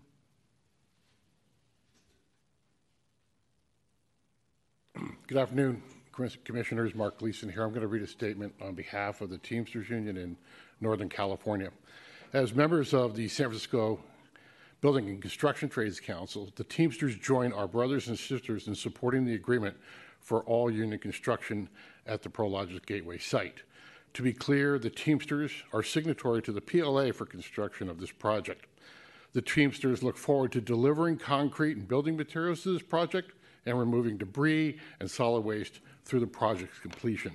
The Teamsters do not oppose the construction and expansion of commercial and industrial sites proposed, vetted, and approved that recognize and adhere to the fair standards of the trade union movement. However, as a multi-craft trade union, the Teamsters call attention to the end use of some industrial facilities post-approval and construction. Much of the shipping commerce today is driven by demands for faster and cheaper while ignoring fairness and safety. Don't take the Teamsters' word for that. The internet publishes many videos that show the working conditions of places that are called fulfillment centers run by Amazon. We encourage everybody who supports the rights of working people to peruse those videos. Again, the Teamsters fully support this project, the approval and construction of it. We will be there on the first day when the shovels are turned. We will be there when it's completed for the ribbon cutting. But when Amazon or any other such entity runs a facility which is unfair in wages and conditions for working people in the parcel delivery industry, we will be there that day too. Thank you. Thank you.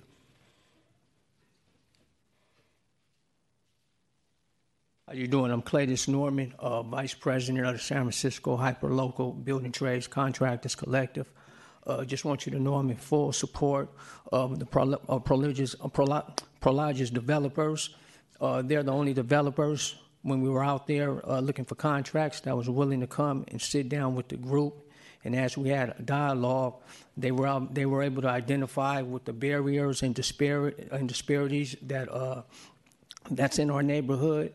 And we talked about strategizing and creating opportunity and an inclusive plan for the local contractors in the neighborhood. And it's simple mathematics. You hire the local contractors, and then we hire our own. And then they hire their own.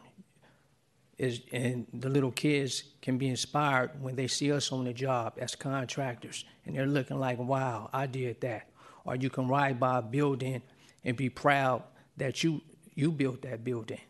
So once again, I'm in full support of Prologis, and just wanted to make sure I came up here and let you guys know that. Thank you. Thank you.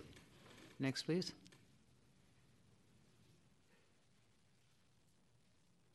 Good afternoon. My name is Mr. Dennis Williams. I'm a sub-chair of a Merchants Collaborative. I'm also a real estate developer and a member of the San Francisco Hyperlocal. I support this project and any project that's in historical Black communities that employs or includes, especially at the table of negotiations, hyperlocal and local businesses. As you know, it's increasingly difficult for Black developers to gain traction, even in our own communities, which is egregious. And we hope that OEWD, the mayor's office, and others adhere to the equal opportunity policies that have been kind of led by the wayside. It's important to hire us. It's important to look into our communities and hire locally because, as the gentleman just stated, the youth are watching. And as San Francisco is getting more troubled and troubled, it's important to get them job training and on these jobs, especially the union jobs and unionized. So I do support this. Appreciate Ms. Courtney Bell and anyone else and other companies that include the Hyperlocal and supports hiring local contractors, truckers, and especially developers. So thank you. Thank you. Would you come up, please? Thank you.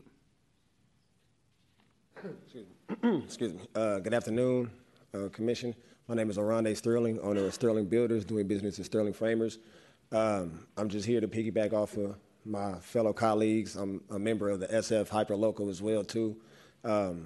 Just to say that it is refreshing to hear Prologis and SF Gateway coming to us, the community, to put something together to make a difference in our community. I've been in the trade for 16 years, fighting for jobs, and I know it was going to be a fight to get projects as well, too. So, excuse me, it's refreshing to hear that they are giving us this opportunity to be able to give our community the opportunity for employment and work in the workforce. You know, so I'm a first generation owner as a contractor. So I have youth as well watching me, and I got them on my back. So again, I appreciate the opportunity. It's good to hear that Prologis is talking with us. So yeah, that's about it. Thank you. Thank you. If you could all move up a little bit so that you could step up more quickly. Thank you. Good afternoon, Commissioners. My name is Michael Halby. I'm the co-chair of the Market Zone Working Group that Courtney referenced, but here today representing a neighboring PDR building, the owner and manager of that building on Gerald Avenue, and just want to echo the enthusiasm and general support from many of the previous commenters that we think this project is ambitious, it's exciting, and it's really important for both the Market Zone, District 10, and PDR in general. So just voicing general support and enthusiasm for the project. Thank you. Thank you.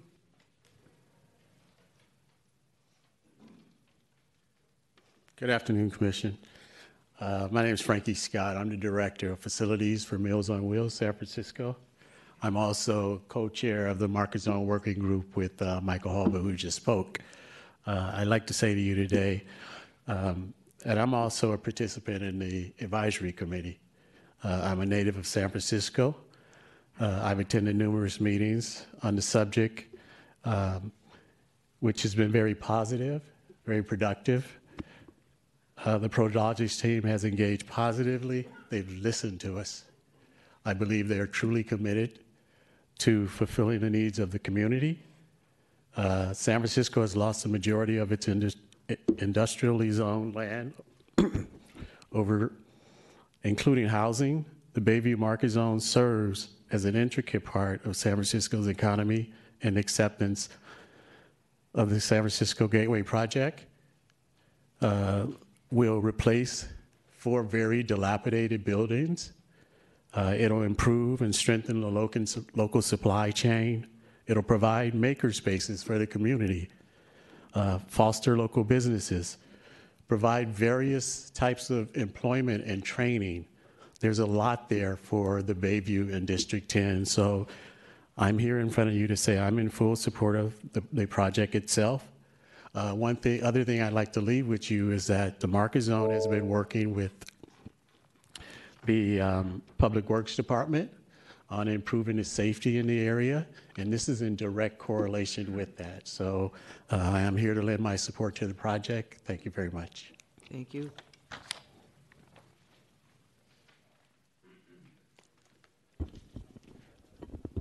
Good afternoon. Good afternoon, Commission members and Director Hillis. I'm Michael Janis of the SF Market. The market has operated at our location in our Bayview Hunters Point community for 6 decades, where our merchants each and every morning bring fresh, nutritious produce to San Franciscans, Bay Area residents, restaurants, food retailers, and our community partners that are serving the food insecure. We are located next to the SF Gateway and a member of the Market Zone Working Group. Thank you for your ongoing support of PDR businesses and Director Hillis's team for their ongoing work to ensure that San Francisco businesses has a place, specifically PDR businesses. In our case, for the market, it allows us to ensure that we continue to provide the critical food infrastructure to our current merchants and our future merchants. I'm before you today in my capacity as a member of the SF Gateway Advisory Committee, and to share with you my experience as a member. We are grateful to Supervisor Walton for his leadership, ensuring that the community is present and has a voice in the project. And we recognize and thank OEWD for their effective role in the process. In short, my experience on the committee has been productive and positive. Mark, Courtney, Banke, and their team have developed and are carrying out a thoughtful and thorough process and framework for the committee's work. They have done so in an earnest and authentic way that has provided the members with an environment where we have learned about the project, brainstormed, and are developing potential benefit ideas while still tethered to the project realities. I look forward to continuing our work to put forward programs that are definable, implementable, measurable, and accountable for and with our Bayview Hunters Point community. Thank you. Thank you.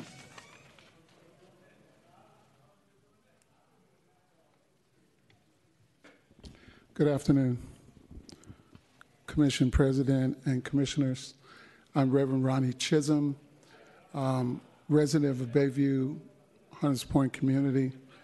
I am here to, as a member of the advisory committee that's making recommendations to Prologis regarding how to, some of the community needs and concerns and what they can do to meet some of those with this project. One of the first things that I appreciate about this group is that I got an opportunity to see a number of black contractors in one of the first public meetings that were held and to hear their concerns about how they're overlooked, even though they have resumes of large projects that they haven't been able to participate in. And I'm definitely encouraged by Prologis' communication with them and involvement in this process. And I just hope that that continues and that you will support that effort to move forward. there's another element that has happened, and I've been involved in other public projects, is that they've brought forth a list of jobs, job requirements, and certifications that folks need to do these particular jobs. And it's one of the things that I asked for as an advisory member, that in order for the public and community to understand how they're to compete, they need to know about these jobs, the requirements, and so forth. In closing, I appreciate you giving me time to express my support of Prologis. And part of our design is to put together an educational project that will involve their partners as we move other people through our community into these training programs that can qualify them for the future. And I think that's a landmark move that will benefit not only our community but others. Thank you for hearing me, and God bless you. Thank you, Evan.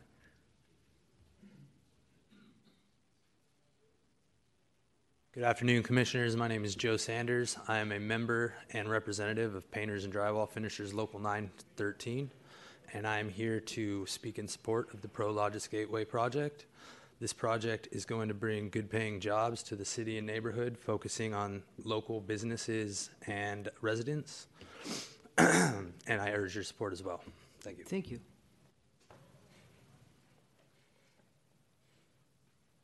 Good afternoon, Commissioners. My name is Colin Johnson. I'm a field representative for the Bricklayers and Allied Crafts Local 3 and a member of the San Francisco Building Trades. My union is in full support of this Prologis project. We are hoping to get skilled and trained workforce there, which would put our apprentices to work and continue to grow our trades. So again, Local 3 is in support of this project. Thank you. Thank you, Mr. Johnson. Good afternoon. My name is Josh Vallis. I'm a business rep with Sheet Metal Workers Local 104 and a graduate of their 5-year building trades program and apprenticeship. I represent roughly 500 members, and 176 of them are out of work in San Francisco alone. So we're in support of this. Also, we have about 6,800 active members. 13.2% of them are out of work. So this will bring a lot of jobs and get a lot of people off the street and working, back to work in San Francisco. So Local 104 Sheet Metal Workers and the building trades are in full support of this, and we'd encourage you to do so as well. Thank you. Thank you.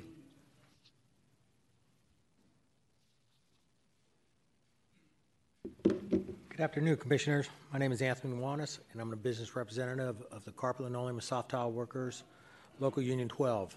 I represent over 1,200 floor covers, many who live here in San Francisco. I am also a member of the Building Trades, Local 12 is, and we are in full support of the Prologis project that we're here to speak about.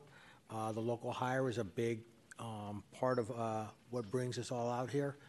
Many of my workers who live right here in the area, close on the peninsula, and across the bay too, all look forward to projects in the area where they could still able to provide a place for themselves to live with local wages and live close to where they work. So Local 12 is in full support of this project. Thank you. Thank you, sir.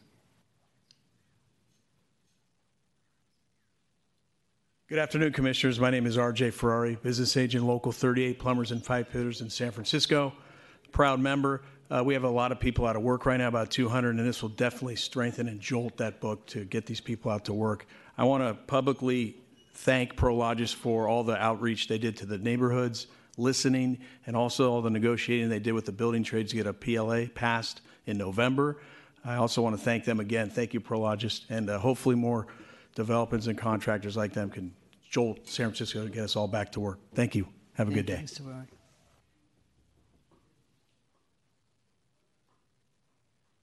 Hi, my name is Israel Vargas. I'm a member of Plasters and Cement Masons, Local 300, and ASH representative too. I'm here to speak on our union favor of this project. Jobs like this, projects like this gave me the opportunity once back in 2000 to be exact. Through apprenticeship program, I entered the trade, and that now I love. And so it's a great opportunity for people, not only residents here locally, to enter the trades. through a skilled and trained workforce. I'm very happy for this project.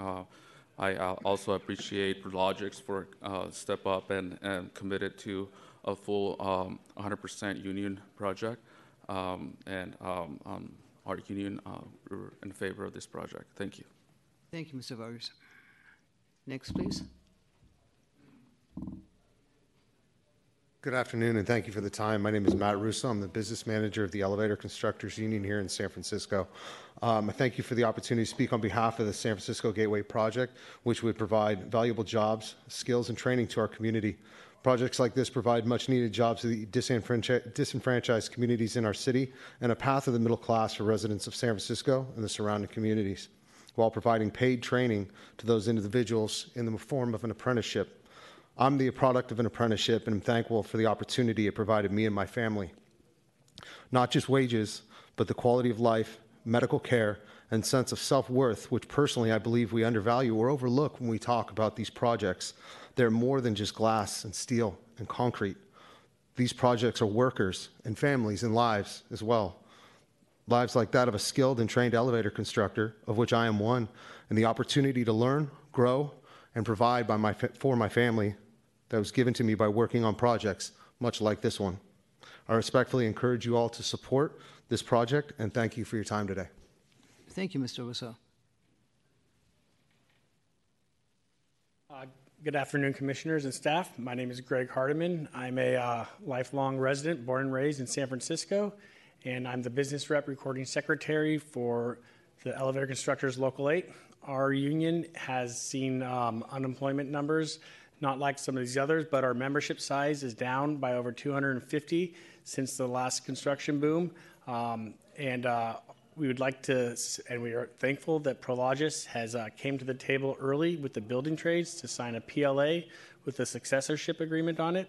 And we were confident that the community benefits for the construction and the future work of over 2,000 workers later will provide jobs and community benefits. So I urge you to support this project, and thank you for allowing me to speak. Thank you.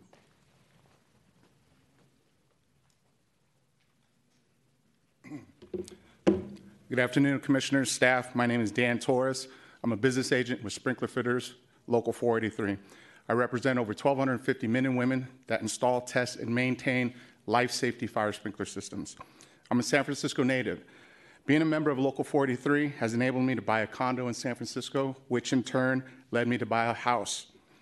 Prologis has executed an agreement to support community workforce through registered apprenticeships. Moving this project forward will provide opportunities for native San Franciscans like myself to a pathway to a middle class and possibly home ownership. I urge you to move this project forward. Thank you for your time, and thank you to Prologis for coming in and being a great partner to the San Francisco building trades. Thank you, Mr. Torres. Good afternoon now, Honorable Commissioners. Rudy Gonzalez with the San Francisco Building and Construction Trades Council. You've heard a lot from some of my brothers and siblings. I wanted to just highlight, there's a lot of acronyms used, PDR and all of our fun three-letter acronyms. But we don't say it enough, I think. We have to call out that we have hyperlocal community contractors who employ community workers. And even that feels a little kind of buzzword and shticky sometimes. We have black workers and black employers in a black community who have been left out of development time and time again. And what you see here is the opportunity to not only create a really cool design from like a LEED perspective and a sustainability perspective, but really leaning in to the opportunity to engage community, to engage a local contractor base that will in fact do what the city is doing at the PUC with the Neighborhood Hiring Initiative just over the freeway from this project site, where we can bring in local apprentices, some right out of prison and right into the Ironworkers Hall just a few blocks from this site, get them their welding certs, get them housing through CBO partners, and put them into careers so that when this project is someday topped off and finished, these people will have life skills that they can take, hopefully to the next job in San Francisco, but maybe it gives them a career opportunity anywhere else in the world. So we're talking about lifelong opportunities for careers, real economic vitality for legitimate hyperlocal employers in the city. And to me, that is a tremendous community benefit in and of itself. We urge your strong support, and we look forward to rolling out a robust local hire program, not just that complies with the mission that the city wants to impose, but really sees it as a community-driven mandate. So we're proud to stand with the project sponsors and the community employers and workers. Thank you. Thank you, Mr. Gonzalez. Is there any other public comment? Okay, seeing none, public comment is closed. Commissioners, this matter is now before you. Let me start with saying what a difference a day makes. The reason why I'm saying that, we had more than 30 people rendering public comment in person today. That is remarkable. That is something we have not seen for more than 3 years now. And since we just recently changed the rules, I want to thank everybody for being here and showing us the full breadth of what public comment is all about. It is not just about a single idea that's being represented here, but the broadest voice of what we need to hear to see that this project is moving forward in a way that really supports the majority of elements that we would like to see come together in a project of this kind and of this size. I couldn't be more delighted hearing all of you speaking with a unison voice and giving credibility to a project which at its DERR hearing in September still raised a lot of questions. I appreciate the developer rising to the occasion and really doing the work that we need in order to move projects forward. Thank you, and I will refer to Commissioner Koppel to make his comments. This is a really big deal, 8 city blocks. This is a quite sizable project in a good way. I don't know if anyone's been paying attention, but there's a lot of cranes down in this area already. There's a large sewage treatment plant job happening right now. That's where a lot of us are working right now, but this is going to be a really good project to take over after that one. 2,100 construction jobs. That is a huge deal. We don't have those here right now. We need them very badly. We are in dire need of a downtown revitalization. It's not happening at the rate we would like to see it. So jobs like this that incorporate local businesses, local minority businesses, local apprentices, local workforces getting paid local wages that they're going to spend here in the city. Don't forget the City Build classrooms are just blocks away from where this site's going to be. And so, again, City Build puts graduates from disadvantaged neighborhoods in these trades, and then they get to go to work in their neighborhoods and then spend that money in their neighborhoods. So one of the first speakers said it best, win-win. This is a huge win. I want to acknowledge Rudy Gonzalez and Larry Mazzola Jr. both for their leadership, and then also give some credit to Fire Sprinklers 483, Plumbers 38, Elevators number 8, Glazers 718, Sheet Metal 104, Teamsters Northern California, Painters 913, Bricklayers 3, Tile Workers 12, Plasters and Cement Masons 300. We have hearings sometimes where there's one trade here and they're claiming wall-to-wall union. So what you saw today is what I think is a little more sustainable for the economy of this city, for the blue-collar workers of this city. When the blue-collar workers are gone, you don't have a functioning full society anymore. We need to keep our working class people here. We need to give them jobs that pay them enough money to stay here so they don't have to leave. And I don't think it's ever a good idea that we outsource our work anywhere except for here in San Francisco. Thank you, Commissioner Koppel. You echo my sentiments. Commissioner Imperial. Thank you, Commissioner Koppel, for that emphasis, and also want to thank also the community members, the eloquence of your statements, and also reminding us that, that you are looking for work at this point, and reminding the city that this kind of developments will provide that. So thank you for that, and thank you for Prologis as well in terms of doing the extensive outreach and communication with the community. That's always something that I'm looking forward to the commission where a developer comes in and there's extensive communication and not just listening, but really engaging and brainstorming together with the community members. I appreciate the SF Gateway Advisory Committee members for speaking as well, and also giving us updates on what's going on in those conversations. Actually would like to have a question about the role of SF Gateway Advisory Committee in the prolong or duration of this development.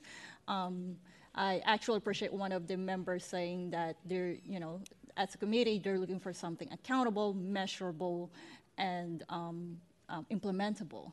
And I think as a commission, that's also what we're looking for as well. Or at least on my side, but I'm pretty sure we are all too. So in terms of the relationship with the Prologis and SF Gateway Advisory Committee and the community, what would be from now that, this is the information session, and then there's going to be EIR, and then of course, the approvals and entitlements process. How are you, what is the infrastructure, or what is the system in a way that, that there's still going to be engagement with the community as this development goes forward? Thank you for your question. It sounds like the question was mainly related to the process and the relationship that the advisory committee, the project sponsor, and the final package have. Is that correct? Yeah. Yes. Okay. Mm-hmm.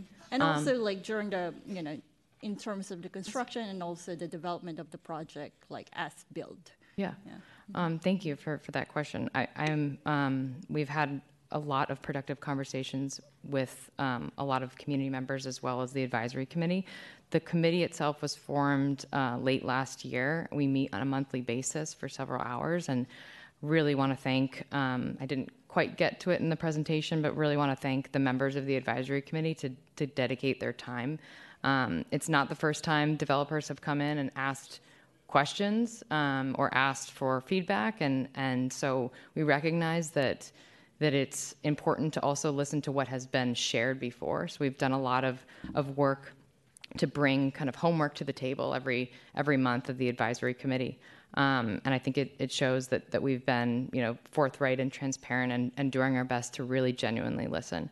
In terms of the process for the advisory committee, we hope to, we've over the past 4 months, we've gotten to a really good, productive conversations around focusing specific topic areas for the community benefits package. And so where we're at right now is continue to work with the advisory committee and the community at large to get to a full implementation package to put in front of you. So we're looking right now to refine those ideas, to figure out the feasibility and implementation of them so that it's not just the spirit, but it actually can be, come to fruition. And so those will directly be then into the DA and community benefits package. And I'm looking forward to see it. Thank you. Commissioner Brown?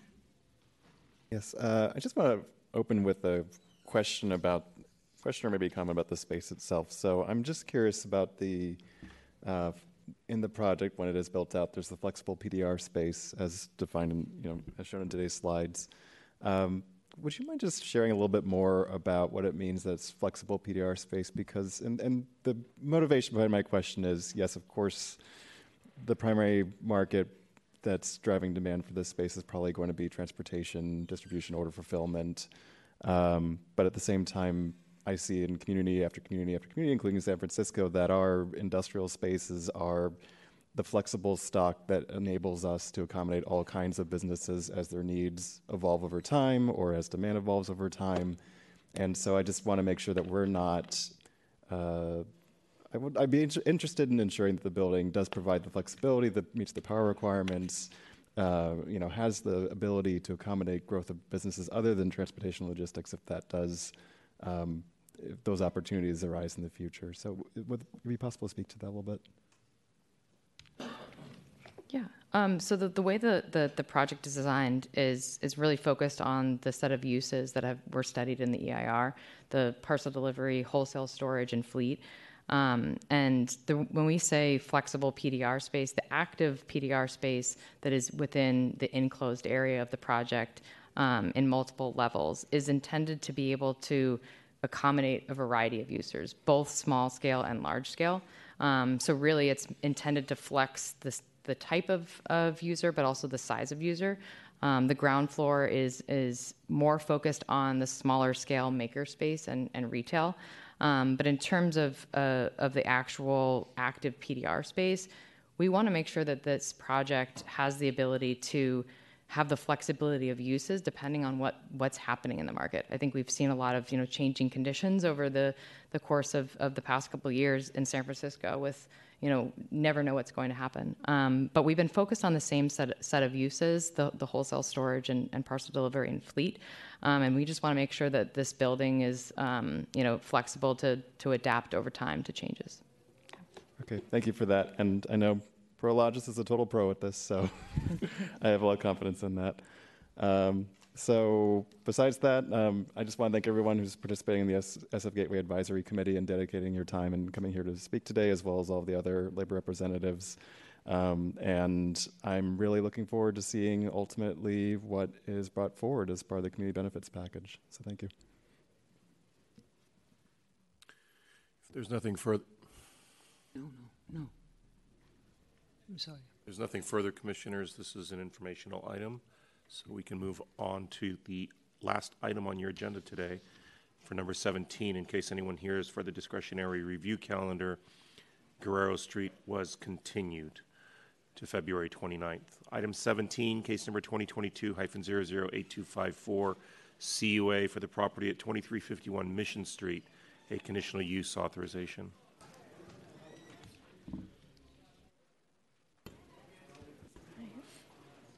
Okay. Good afternoon, Commissioners. I'm Maggie Lausch, Planning Department staff, presenting a request for conditional use authorization pursuant to Planning Code Sections 145.2, 249.60, 303, and 754 to establish an outdoor activity area and expand an existing liquor establishment in the Mission Street Alcoholic Beverage Special Use District for an existing restaurant at 2351 Mission Street. Group has left the room. Thank you. Would you like me to repeat myself? Not necessarily. No? Okay.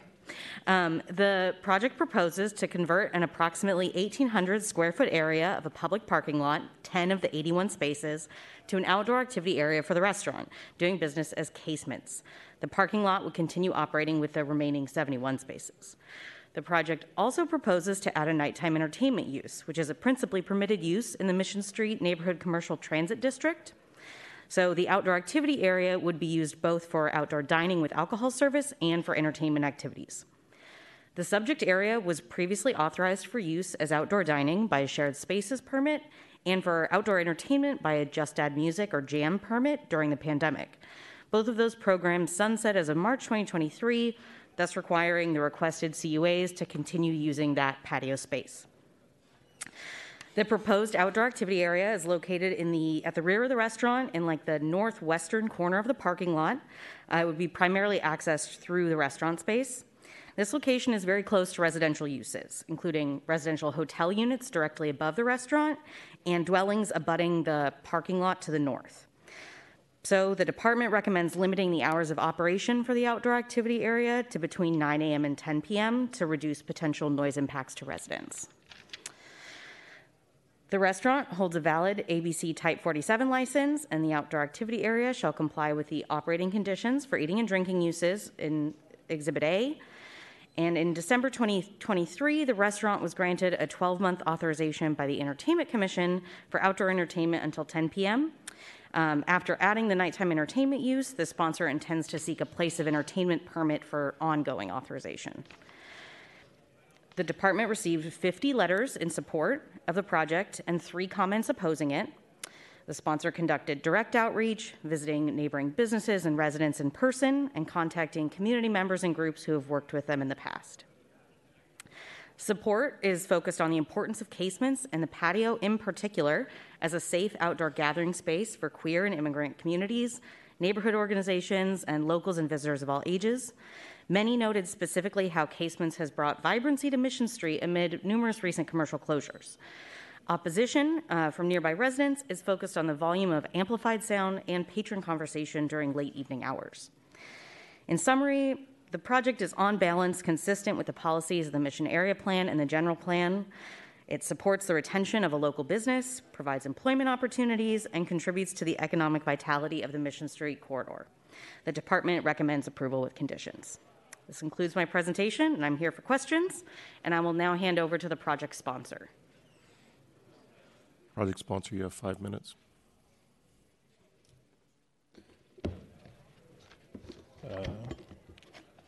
Hello, Commissioners. My name is Chris Hastings. I'm one of the 3 owners of Casements.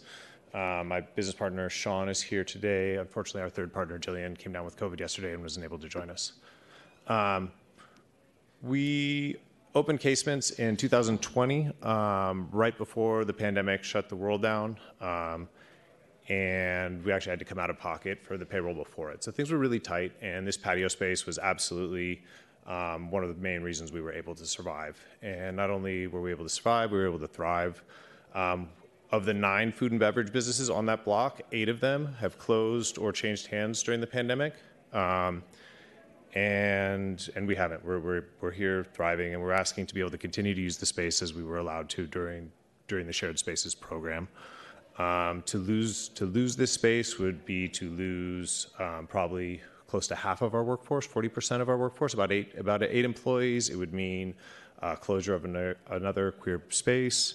It would mean a loss of a performance venue for a lot of local musicians which are there. There's a ton, I know you have in front of you, a list of about 30, 40 groups that come and gather in the space. We've been an overwhelming success. I think I'd also like to add that I am a 20-plus year resident of the Mission. I live about a block and a half away. I've lived there for 20 years. I own another business about a block and a half away, so I'm really intimately familiar with this space, or this couple blocks area. And I also would like to urge you to consider allowing us to be open till 11 o'clock on weekdays and midnight on weekends. It's incredibly economically difficult for a business operationally to shut down at 10 p.m. If you're a restaurant, that means people need to be done eating, kicked off, cleared. Give you a quick example. Say you go out on a date, maybe hour and a half for a dinner. That would mean we wouldn't be able to seat people after 8:30, maybe 8 o'clock if we're really wanting to not have to rush people out the door. That's a really big economic challenge and operational challenge for us. So I'm asking for a slight extension to 11 p.m. weekdays, midnight weekends. Found a couple examples in the immediate neighborhood where precedence has been set for longer operations. The Chapel, which is about a block away, goes till midnight on weekends. Foreign Cinema has no restrictions at all, is less than a block away. Probably the most personal one to me, El Techo is allowed to operate until 11:30, 7 days a week. It's personal to me because I met my husband there on a Friday night, and I can promise you I would not have had the courage to approach him had I been kicked out before 10 p.m. I think that some of the opposition that you will hear is around noise, and I would make the strong case, or I believe strongly that we are a deterrent to some of the problematic things that are happening on Cap Street and in the parking lot that I feel that we're unfairly being blamed for. The Venn diagram of Casements customers to people hanging out in that parking lot doesn't really overlap. There's always people hanging out there drinking, blasting music out of their stereos. There's always a party in the park there at the corner of 20th and Cap. Coming down there last night, there was a group of 6 people outside drinking on the street. Got chased by someone who was mentally ill or on drugs, yelling and screaming at my car as I drove past just last night at 9 o'clock.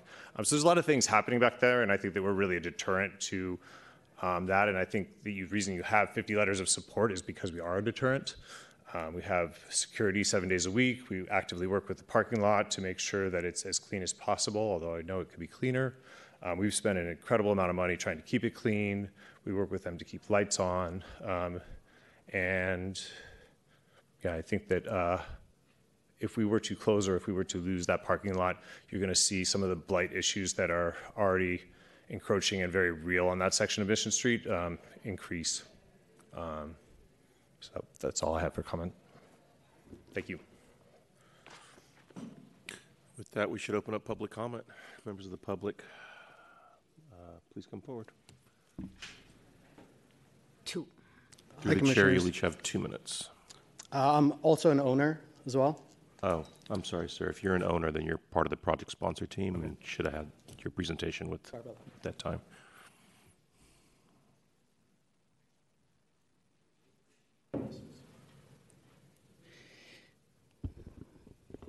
Good afternoon, commissioners. My name is Rachel Ryan. I co-own and manage the Stud Bar, and I'm here to voice my support for Casements in regards to their outdoor space and their hours of use.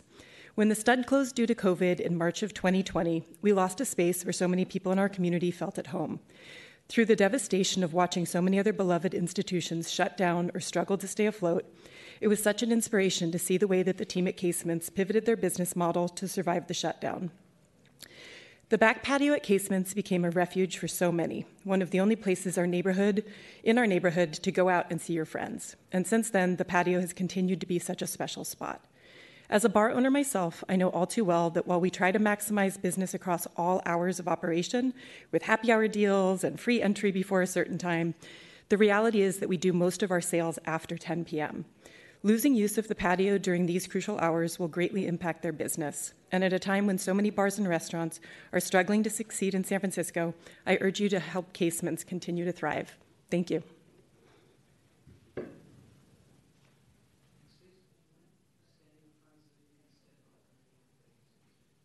Good afternoon. My name is Monique Morrow. I have lived on Cap and 20th for 60 years plus. I belong to the Cap Beautification Group. We have finally accomplished that we don't have the noise of prostitution and traffic by getting together as neighbors. And then what happens? Live music. I have no objection to the restaurant. I have no objection to the patio. But the live music prevents me from opening my balcony door or a window or having a conversation with friends. It is so loud that sometimes, depending on the type of music, the building where I live in seems to shake with the drums and the percussion instruments. I have had not a single night when the music plays that it doesn't affect my quality of life and my neighbor's quality of life. I have gone to the restaurant very politely, I'm a very calm person basically, and ask, is there anybody I can speak to please turn it down on that specific night when it was particularly loud? I have been treated totally disrespectful, totally rude. They turned their back on me and said, there's nothing we can do, and left me standing there, not knowing what to do. All I asked is a name, a phone number, something that I could talk to. This is intolerable, absolutely intolerable. We finally have a quiet street. And this, I only object to the music part. No live music, especially not after 10 o'clock, and no really loud music with a lot of drunken yelling and screaming in the little patio. It echoes across the parking lot. Please don't approve any extension or any live music for this establishment. Thank you.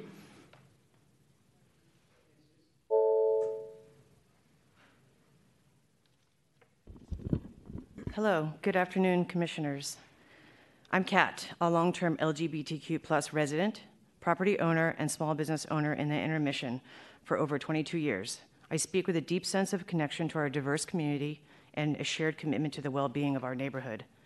I'm here to get to the point and strongly advocate for the Planning Commission's recommendation to limit Casements' outdoor activity area operational hours to 10 p.m. every night.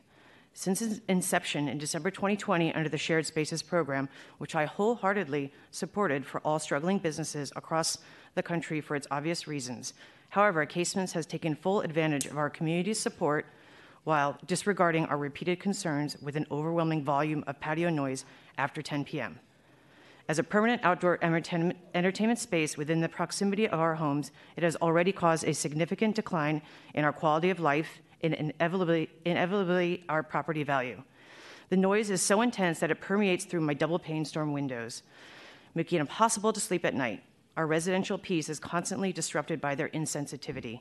All neighboring Mission bars and restaurants such as Bender's, Dr. Teeth, and Lost Resort have been responsible by strictly following a 10 p.m. outdoor noise curfew, a standard Casements seems unwilling to respect.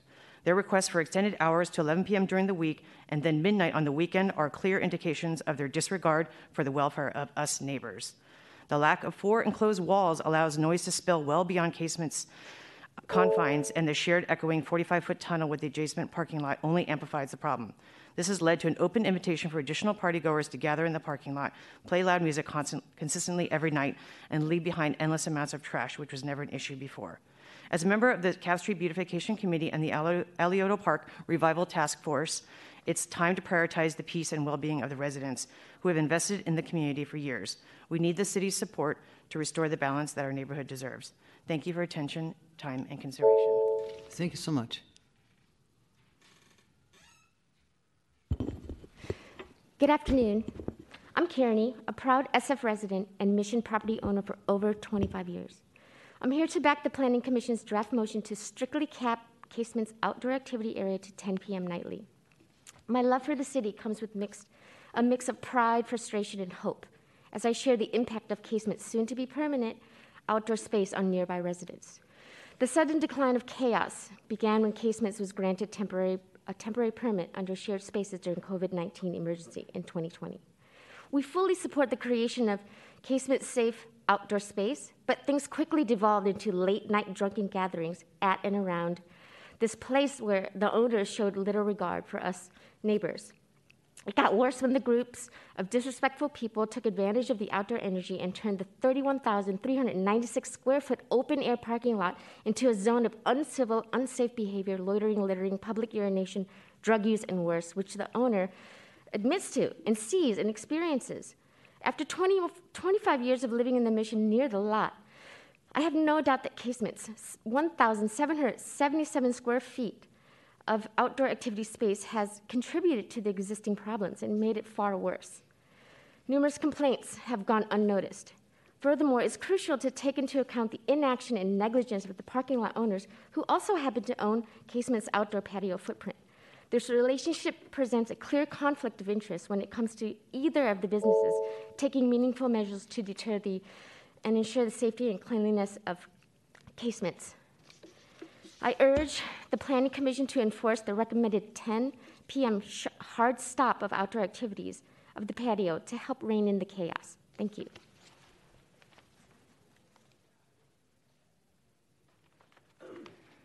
Hello.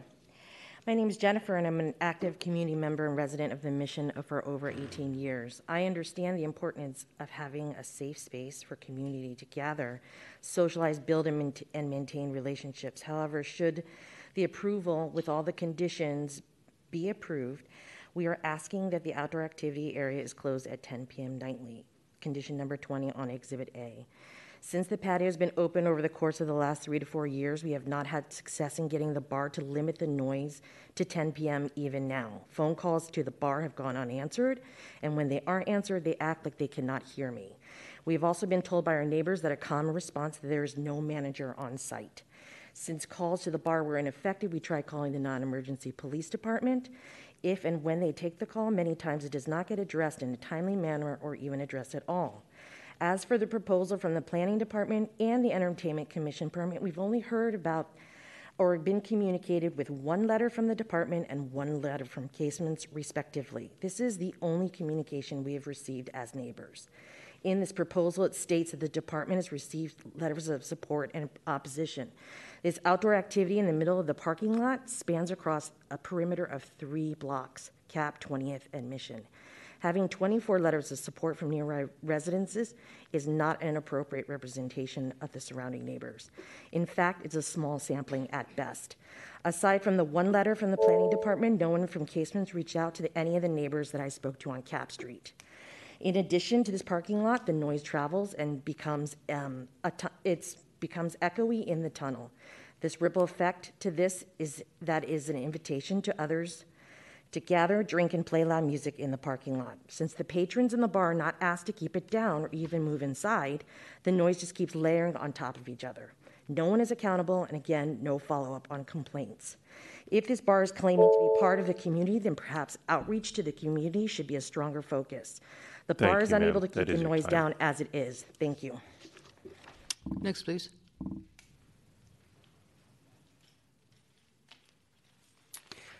Good afternoon. My name is Vince Crisostomo, and I am a resident of San Francisco. I work for nonprofits, and I'm affiliated with several organizations that have activities in the mission, and I'm here to express my support for Casements. We have hosted a number of events there. We have a fairly large group for one of the organizations that I work for, and we actually have been asked when we have booked events to be quiet and be respectful of their neighbors. So I just want to put that out there. They've made every effort to ask us of that. It has become a place where, because of where it's located, it's easy to access. It's accessible transportation for our older clients. It's a place they look forward to. We had 2 holiday events there. It was very respectful. We plan to use them in the future, and so we would like to speak out in support of Casements and their venue. Excuse me. And the other thing is that in San Francisco right now, there's few open air spaces where you can go and sit, particularly elders. And this is a place where people feel comfortable to gather. We've managed to even draw new members to some of our activities going there. And many of my participants do live in the neighborhood. They wouldn't come out to do testimony today, but I just wanted to they also would support this as well. Thank you.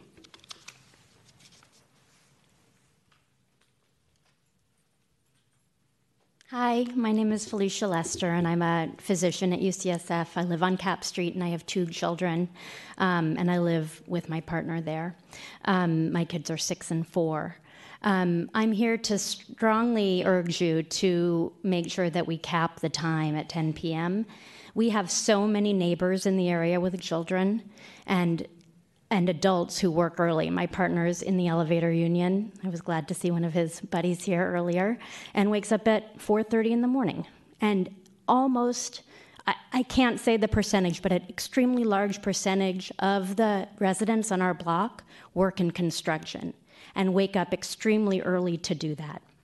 And there are many children there too, and San Francisco schools, many of them start at 7:50. So we're out the door by 7:20 trying to get our kids to school, so the kids are up at 6.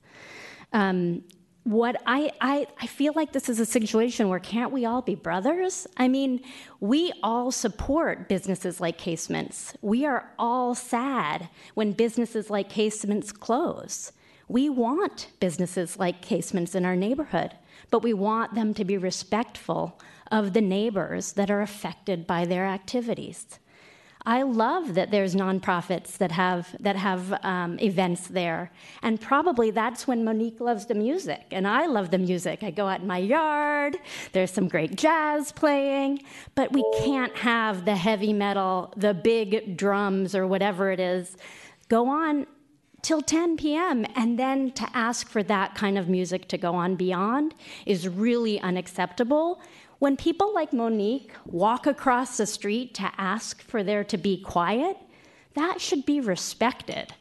I mean, we respect their right to exist, and we hope that they can come together to recognize that this is a residential neighborhood with folks who wake up early, with kids, or with people who work in the construction field and need to sleep. Thank you, ma'am. So we can all support each other. That is your time. Last call for public comment. Seeing no additional requests to speak, public comment is closed, and this matter is now before you, Commissioners. Let me start with saying thank you for everybody who came out. I think it's extremely important for us to hear the neighbors speak. Because if you just look at the area and you have not been to the site, I myself have not visited Casement, although it seems to have a lot of support and seems to be a good place, one does not understand that in typical San Francisco fashion, this is indeed a multi-use district. And whenever we come to a critical juncture, speaking to you, we always have to listen to the neighbors. I myself live in a neighborhood where there is a restaurant, but for at least the last 10, 20 years, that restaurant, respectfully with outdoor dining, closes at 10 p.m. sharp. And till 10 p.m., people still walk the streets with their dogs, say hello to the patrons, say hello to the operators. We all know it. And we accept a certain amount of residual noise at night, but after 10, it has to be quiet. And for that reason, I support the department's recommendation. I support your request for operating the outer space, but only with the modifications suggested by the planning department. And further to that, I would like to add that we add one additional condition.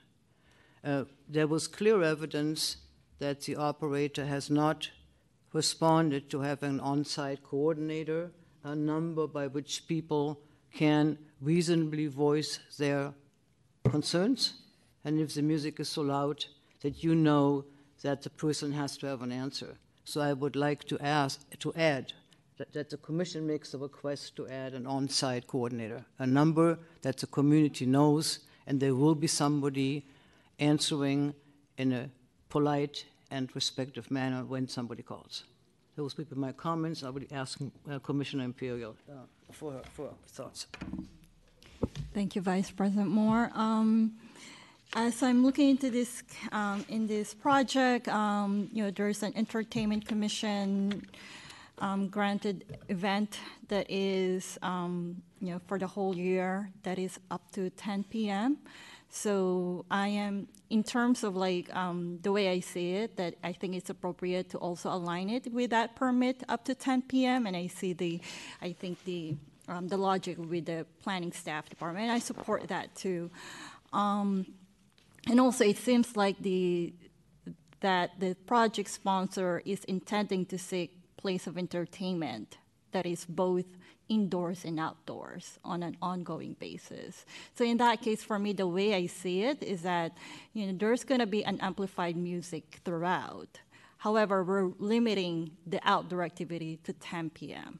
And that is and again, I share the sentiment of Vice President Moore, as I also live in a building where close nearby bars, and usually you can even, you can hear some of the vibe. But in this case, I think I know that in this area, it's a very active area. I think I've been in the Casement's bar too. Along those, I've gone through bar hopping at some point. And yes, and I do appreciate having an outdoor spaces actually for the restaurants. But I think in this city, I'm always, we always want to balance, or at least I'd like to balance the effect of loud noises toward the residence area. So I am support of limiting it to 10 p.m. for outdoor activity, and I think part of the conditions as well already is enclosed to have a community liaison officer that the project sponsor will have to bring to the department. So. Thank you. Commissioner Brown? I just have questions for staff so I can better understand this is conditional use authorization. We can set the conditions, but what are sort of the precedents or typical practices that we've had in a similar context for hours of operation for a space like this? Yeah, this is the standard recommended operating hours whenever the outdoor activity is close to residential uses. There was a case before you, I want to say last fall or winter, for another restaurant down the street that we limited to 10 p.m. as well. I don't know how to pronounce that restaurant's name, but it starts with a P, and that's what we went with then. So all the more recent authorizations we've done for these outdoor spaces have really been limited to 10. And thank you for that. And also, in terms of the idea of having a liaison on site, I'm definitely in favor of the spirit of the requirement, but at the same time, I'm also kind of wondering in practical implementation when a bar is very busy or a restaurant's very busy at night, of how on-call access will work, and maybe it's a matter of quick response, but not necessarily pick up the phone right away. But either way, are you familiar with whether we've imposed a requirement like that for some of these outdoor space operations recently? We have not had that as a standard condition. Generally, The standard condition is to have a contact that we can provide, a project contact. I'm trying to recall, I do believe that we did have one where it was required that there was a request to post the contact information, but I don't think we had anything that required staff to actually be present on site, or at least to my recollection. Correct. Yeah, I'm not familiar with any. I think it is important to take a look at its condition of approval number 16 on page 18 of your staff report. And in addition to the project sponsor needing to provide both neighborhood groups and any interested party, so I'd say all the folks who are here should request this information. It's name, it's a cell phone number, effectively, of somebody who can be on demand to respond to any issues, which I think should be even more convenient than having to leave your home and go down to the bar in person. And I agree with you, if the bar is busy, that might be a sort of a chaotic environment to try to find somebody. But the last sentence in there, which I do think is also really critical, is that the community liaison is supposed to report back to the zoning administrator what issues, if any, are of concern to the community and what issues have not been resolved by the project sponsor. And so they're required, if they can't solve the problem immediately, which turning down the music would just resolve it, but if for some reason that is not feasible, they're actually required under this condition of approval to report that to the ZA. So I think as drafted, it likely solves the concerns that you have, but I would also suggest to the folks in the audience who are interested to make sure they reach out to the staff planner, Maggie, here, to make sure that they get a copy of all of that contact information that's required to be provided to the department. Good, thank you. Thank you. Does that satisfy the spirit of where you're going, Commissioner Moore and Imperial? Yes? Okay. I was really more reacting to no community liaison being identified, people calling and being basically not having any ability to voice their concerns. So, yes. Okay, great. And as far as my thoughts on the hours of operation go, so 10 p.m. is as we've heard, a pretty standard cutoff for operating these outdoor spaces in these kinds of contexts. As with my fellow commissioners, I have plenty of experience living in nightlife-heavy areas, the core of the Castro, for a long time. And one expects to have a lot of noise and just, a lot going on, a lot of activity late at night when in those kinds of locations. But, most of the bars around me, they all close outdoor spaces at 10 p.m. And certainly I felt it was a very respectful and reasonable balance to be struck that enabled the residents to have some peace at night, especially given that in this setting, there is a residential hotel that is directly above where the outdoor space is located, and those are some of our most vulnerable neighbors, and I want to make sure that we're also respecting them even if they're not in the room today. So I am comfortable with approval with staff recommendations, and so I would make a motion to approve with the recommended hours of operations from staff. Second. Call the question. Oh, I thought I saw Commissioner Koppel's. There was somebody else on, but I think his questions were answered. Very good, Commissioners. There is a motion that has been seconded to approve with conditions. On that motion, Commissioner Braun. Aye. Commissioner Ruiz. Aye. Commissioner Imperial. Aye. Commissioner Koppel. Aye. And Commissioner Chair Moore. Aye. So moved, Commissioners. That motion passes unanimously 5-0 and concludes your hearing today.